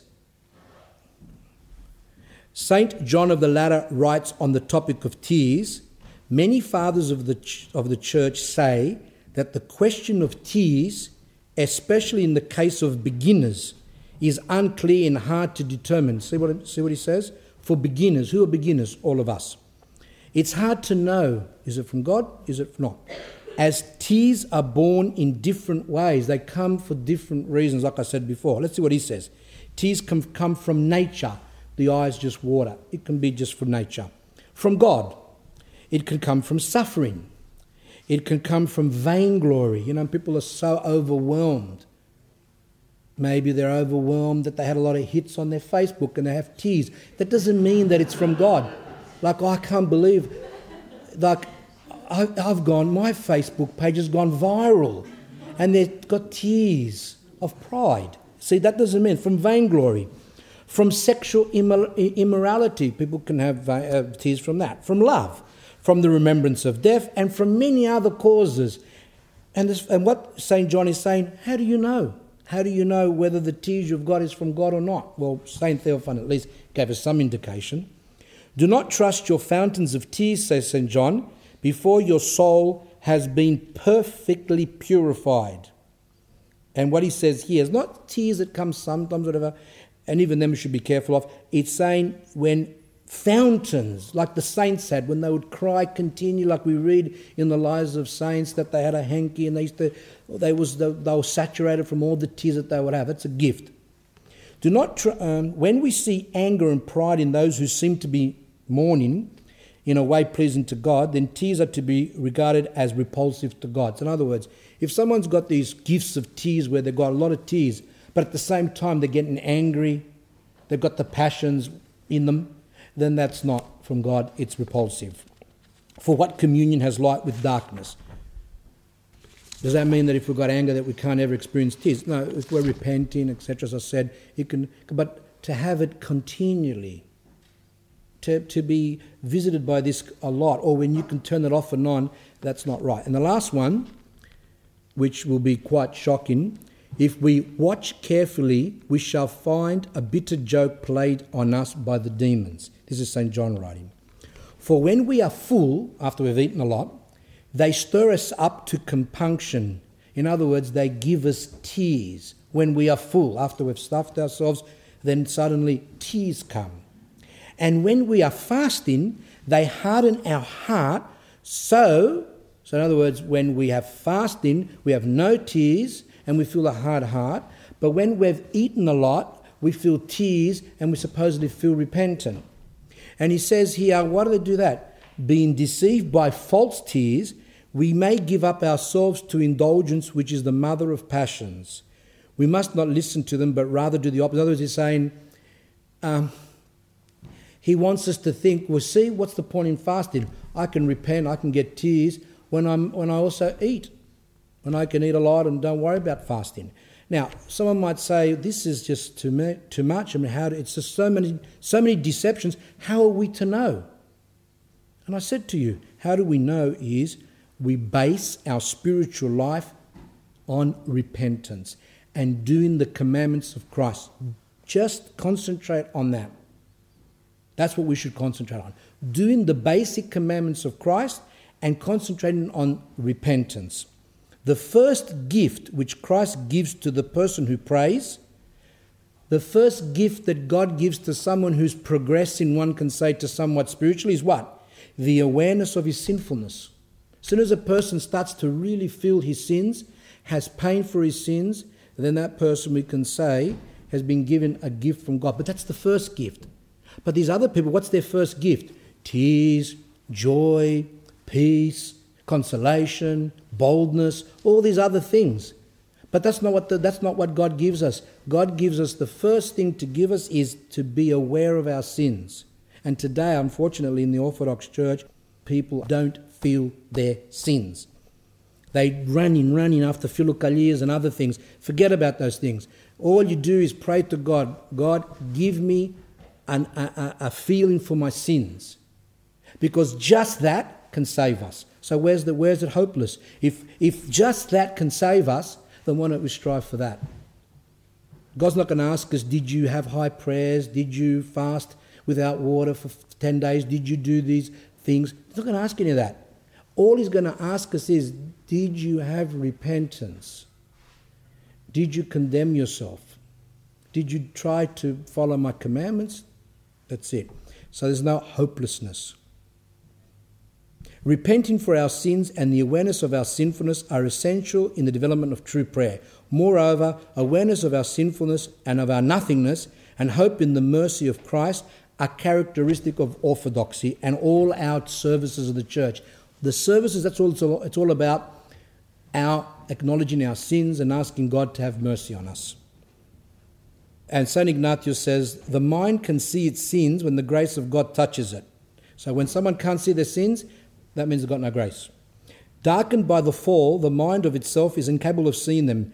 And then I underline this next part. Seeing our sins and our sinfulness is a gift of God, which is what the other father said. So I'm saying here, so if we can't see our sins, it means that we do not have the grace of God. This means we have vainglory and pride.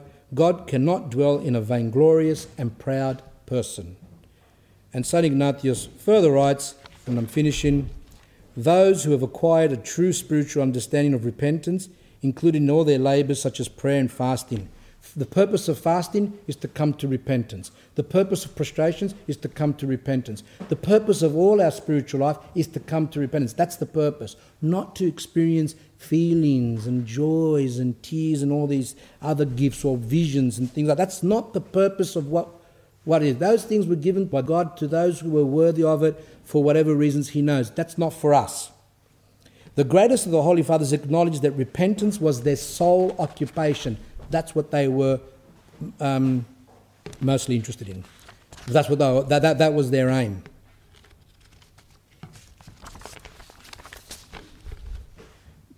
Someone asked a question. I think it was John, isn't it? And I will end up with this story to answer your question. In a book, but the Elder Leonard book, on one occasion, Elder Leonard visited a monastery where there was a Hieroschema monk, Theodosios, who was living a life of seclusion nearby. He was a recluse. Many people considered him to be a spiritual man and clairvoyant because he had foretold the war of 1812 when Napoleon invaded Russia. He foresaw that. And he made other predictions which came true. Elder Leonard found his state dubious. That means he was a bit suspicious, like, there might be something wrong here. Because the elders didn't like those type of things, these obvious gifts, etc. During a conversation with the recluse, Elder Leonard asked him how was he able to foretell the future. The recluse replied that the Holy Spirit made the future known to him. Elder Leonard asked him, how did he do this? How did the Holy Spirit make this known? The recluse explained that the Holy Spirit appeared to him in the form of some type of dove and spoke to him in a human voice. Elder Leonard clearly understood that the recluse was deluded by the enemy.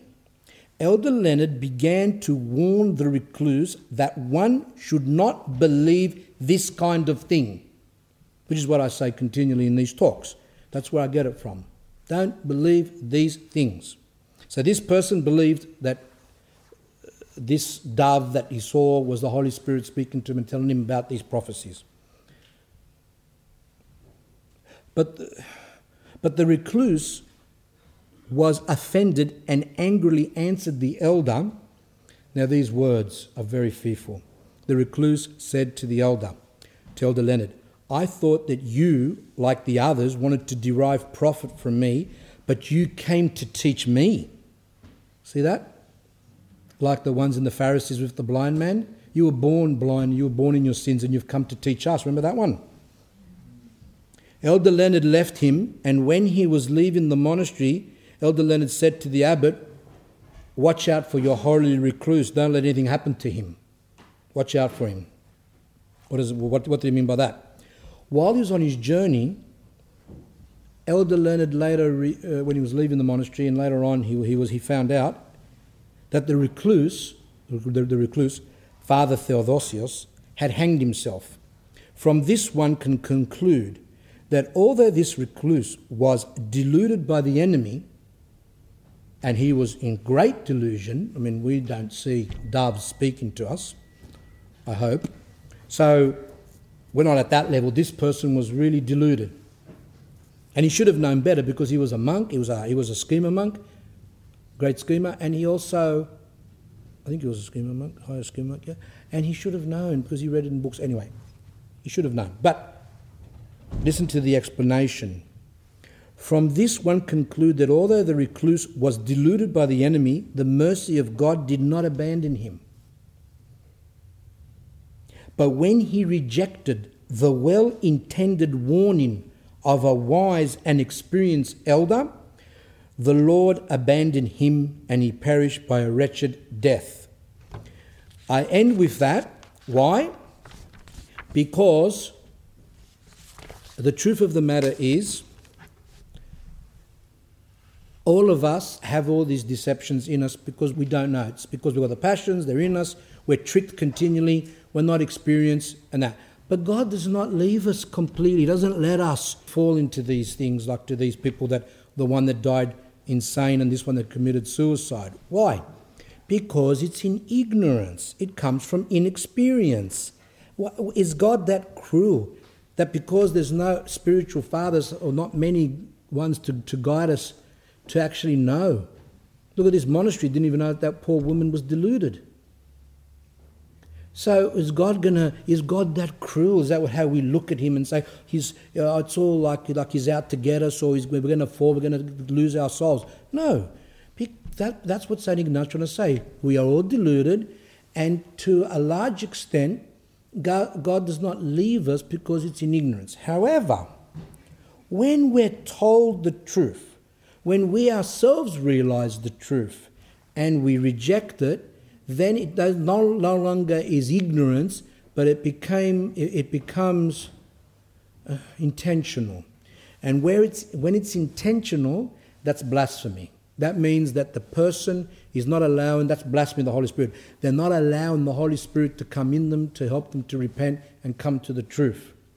So we lead our lives, and we always feel, I'm probably deluded here, whatever. You do your life, you go to the spiritual father, whatever you've got, and you open up yourself and say, Father, I feel this, I've got that. And even if he doesn't know, That's the secret. Say he doesn't know. Say he's not experienced and he doesn't know that there's a subtle deception there. But God sees your humility. And when he sees your humility, he will give you more grace to see the delusion or to protect you. Because it is in ignorance. But when we say, I'm not going to go to any spiritual father, why should I go? I've heard people say, they're all deluded, they're all this, I don't want to go to anyone, this and that. I remember once this Serbian fellow, I said, why don't you go to a Serbian, he didn't speak English much, why don't you go to a spiritual father? And he kept on saying, what was the word? Is it Nema, how do you say it? No, there is none. Nema, he kept on saying. Nema. I thought at one stage there's a recording or something. Nema, continually. There is none. He was in complete delusion. Because to him he goes, there is none. But God has spiritual fathers always, and doesn't matter even if they are, to some extent, some of them could not be, maybe they're not experiencing these things. I'm not, I wouldn't know. I mean, I can pick up some things, but it's a bit hard for me to detect delusion in others if I've got my own delusions in my own inner self. So what we do is, we go to the spiritual father and we say, I've got this, I feel this, sometimes I get tears there, what do you think of that? I've got this feeling in my heart, I feel this in the chest, I do, and you say all these things. And just that action, just the fact that you're not trusting yourself, just the fact that you're opening up to the spiritual father, God sees that and gives you abundance of grace. And there's no way anything can happen to us. So the answer, where some of you might have been thinking, this is hopeless, this priest gives us hopeless. How do we know if the tears are deception? How do we know if that's deception? No, we don't. We don't know. A lot of times we don't know. But humility is, as Starit Silvanos said, which I didn't have time to read, he beautifully says, but the Lord helps and supports the man who is humble. And if there be no experienced guide, and he turns to the confessor he finds, the Lord will watch over him for his humility. That's the end of the talk. That was a long one, wasn't it? Did you get tired, Andrew? Imagine me on my feet all that time. Okay, just one or two questions and we'll end. What's your name? Yes. Oleg? Okay, good. Do you have any questions?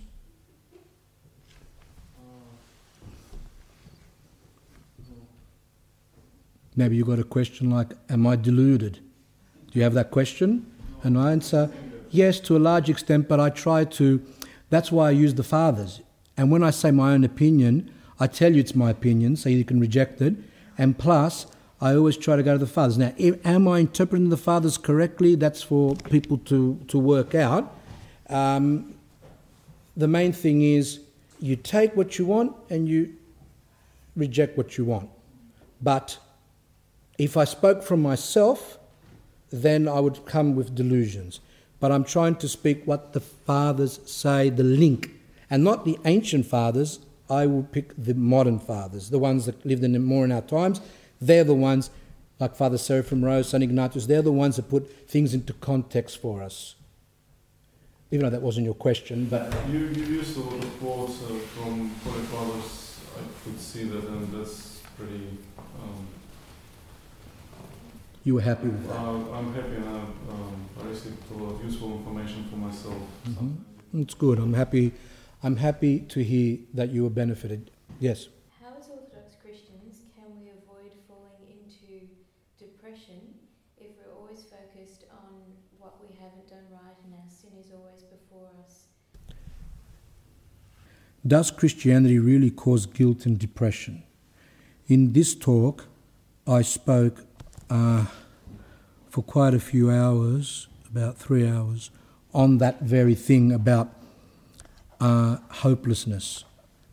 And hopelessness comes from pride. The fathers say that when someone falls into sins or sees themselves in a bad state, like you're saying, and they fall into despair, it's a sign that they're proud. And that's not a healthy spirit.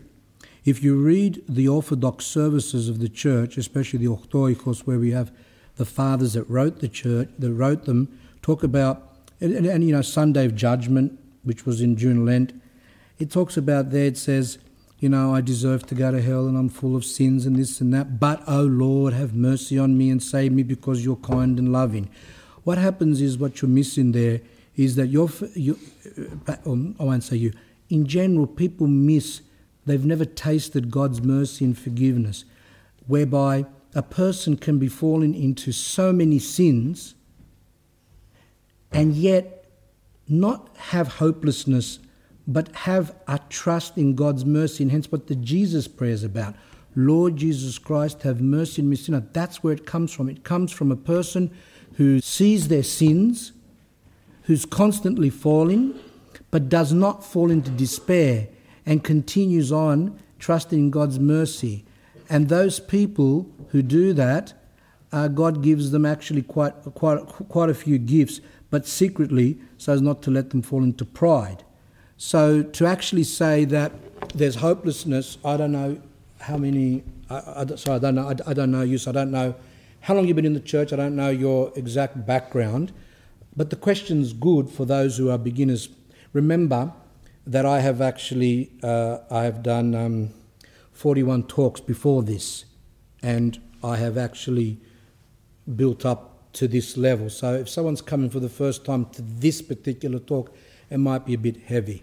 But in general, there is no despair where there's humility. If a person understands their state, if a person has an ounce of humility, then they will not be left without God's grace. There's no hopelessness. I read in Starets Macarius something which I wanted to, this is going to be the theme of my next talk. Whoever wants to come after this many hours being here. When someone forces himself only toward prayer, while he does not exert or force himself with regard to humility of wisdom, love, gentleness and all other independent virtues, the result is much as follows. Sometimes in response God gives a little bit of grace because he's good, kind, but when the person doesn't respond to that grace and the person hasn't had a habit of training himself in the practice of other virtues but just praise, then the person falls into self-conceit. The Holy Spirit rests in a person who has humility.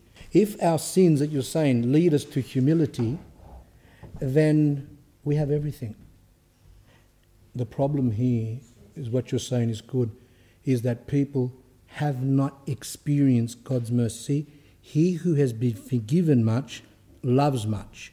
If a person has never experienced God's forgiveness, people go to confession, but very rare people to experience God's forgiveness. People pray at home. And as St. John of Chrysostom says, you should be confessing continually to God your everyday sins. And then when a person falls and falls and falls, but continually sees that God's granting them forgiveness, then that person who's forgiven much loves much. And the person begins to experience that God is not this harsh person who's out to get us, who's out to trick us and make us to fall and things like that. That God is love and merciful. But we have not, a lot of us haven't experienced that because we haven't entered the spiritual life in the correct way. So our sins, as the Holy Fathers say, can be a means for us to attain humility. Our depression, if it's a physiological depression, medical, can be a means of acquiring humility. Wars, sicknesses, everything that happens to us, the Optin Elders say, can be a way of obtaining humility. Once we have humility, then we have everything. Even if we don't have virtues, and even Starets, that wasn't the quote, I lost it. Starets Macarius said, even if you fall, even if the devil has such a hold of you and you continually fall into sins, he says, don't despair, just get up, go to your icon corner and pray, continue your spiritual life. And by doing that, you actually will experience God's forgiveness, and you'll say, I can't believe how loving God is that he actually forgives me even though I'm sinning continually. That's the purpose of these talks, to get people to the stage of experiencing that. So your question is actually, your comment is good. And I can only say that hardly anyone has actually experienced that. And that's a shame, because without that, we haven't entered into the spiritual life. And Andrew. Yeah, you mentioned during the talk about someone suffering when they're dying as a sort of spiritual gift for them, for their salvation. Now, if someone, say, doesn't suffer when they die, does that mean No, because or does if someone, how do you differentiate, say, between someone suffering and it's not for their salvation, or someone suffering for that? Saint Athanasius of Mount Athos, he was from Mount Athos. He was from the monastery of Megis de Lavra, whatever. I can't. Anyway, he was inspecting the church, and the wall fell on him. He died instantly. So what does that mean? He didn't suffer. He just died instantly.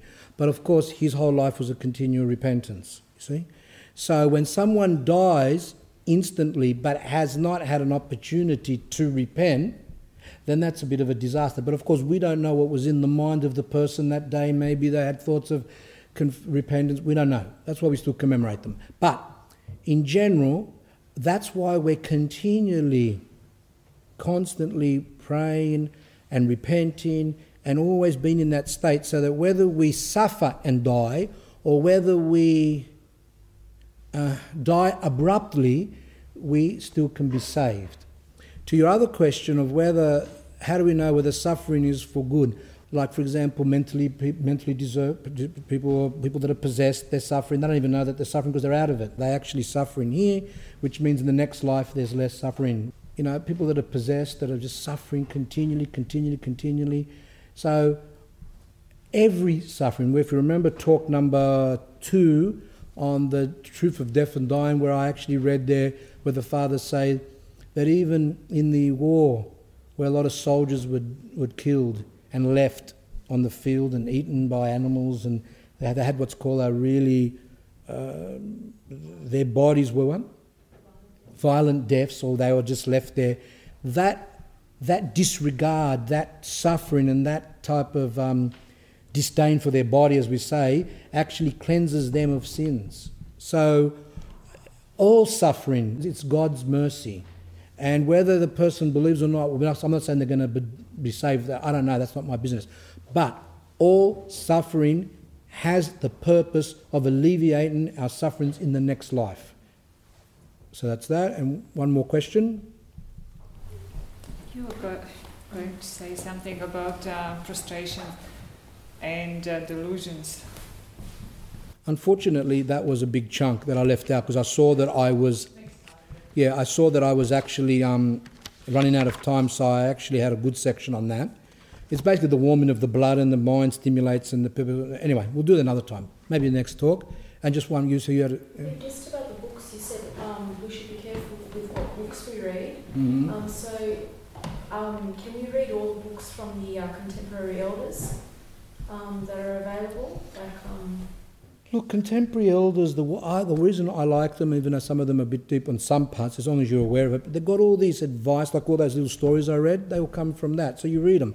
Oh, look what he said to that novice. Why are you reading the Philokalia? Pop across the face. Well, then if he's saying that to a novice in a monastery 150 years ago, how much more for us that live now? See, things like that. Or that was lumpy, wasn't it? There was another story about someone else and the one who hanged himself. All these stories. All the books that are from the contemporary elders.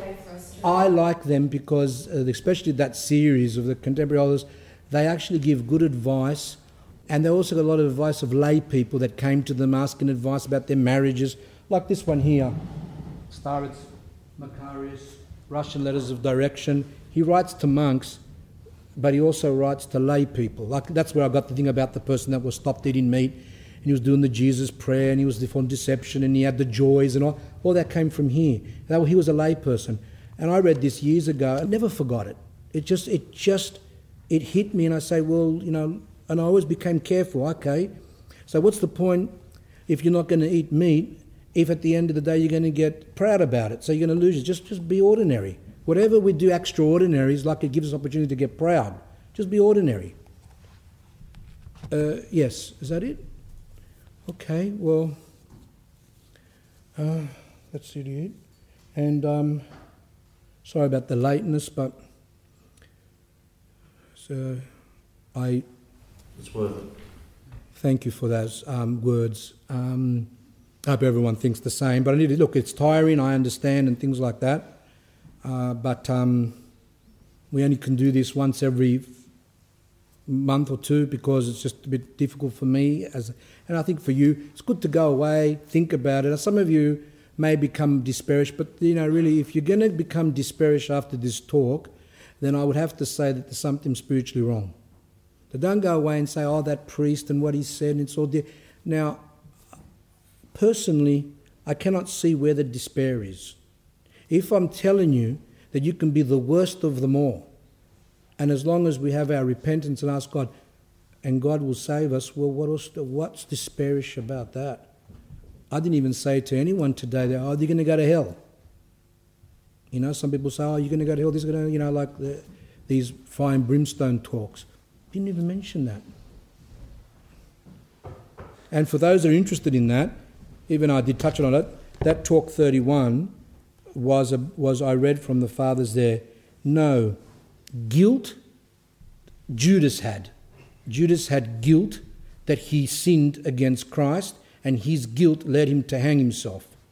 While St. Peter denied Christ as well, but he did not hang himself because he went to God and asked for forgiveness. He obtained mercy. See the difference? Let us not be like Judas, where we sin and we're bitter and we say, oh, God can't forgive me, or how can I fall into this? But let us be like Peter and say, I sinned, forgive me, God, and that's it. And keep on going and keep on going and keep on going. Up and down. What's the Father say? You fall, get up. You fall, get up. You fall, get up. And then someone said, but until when? He goes, so that at least when your death comes, God finds you upright.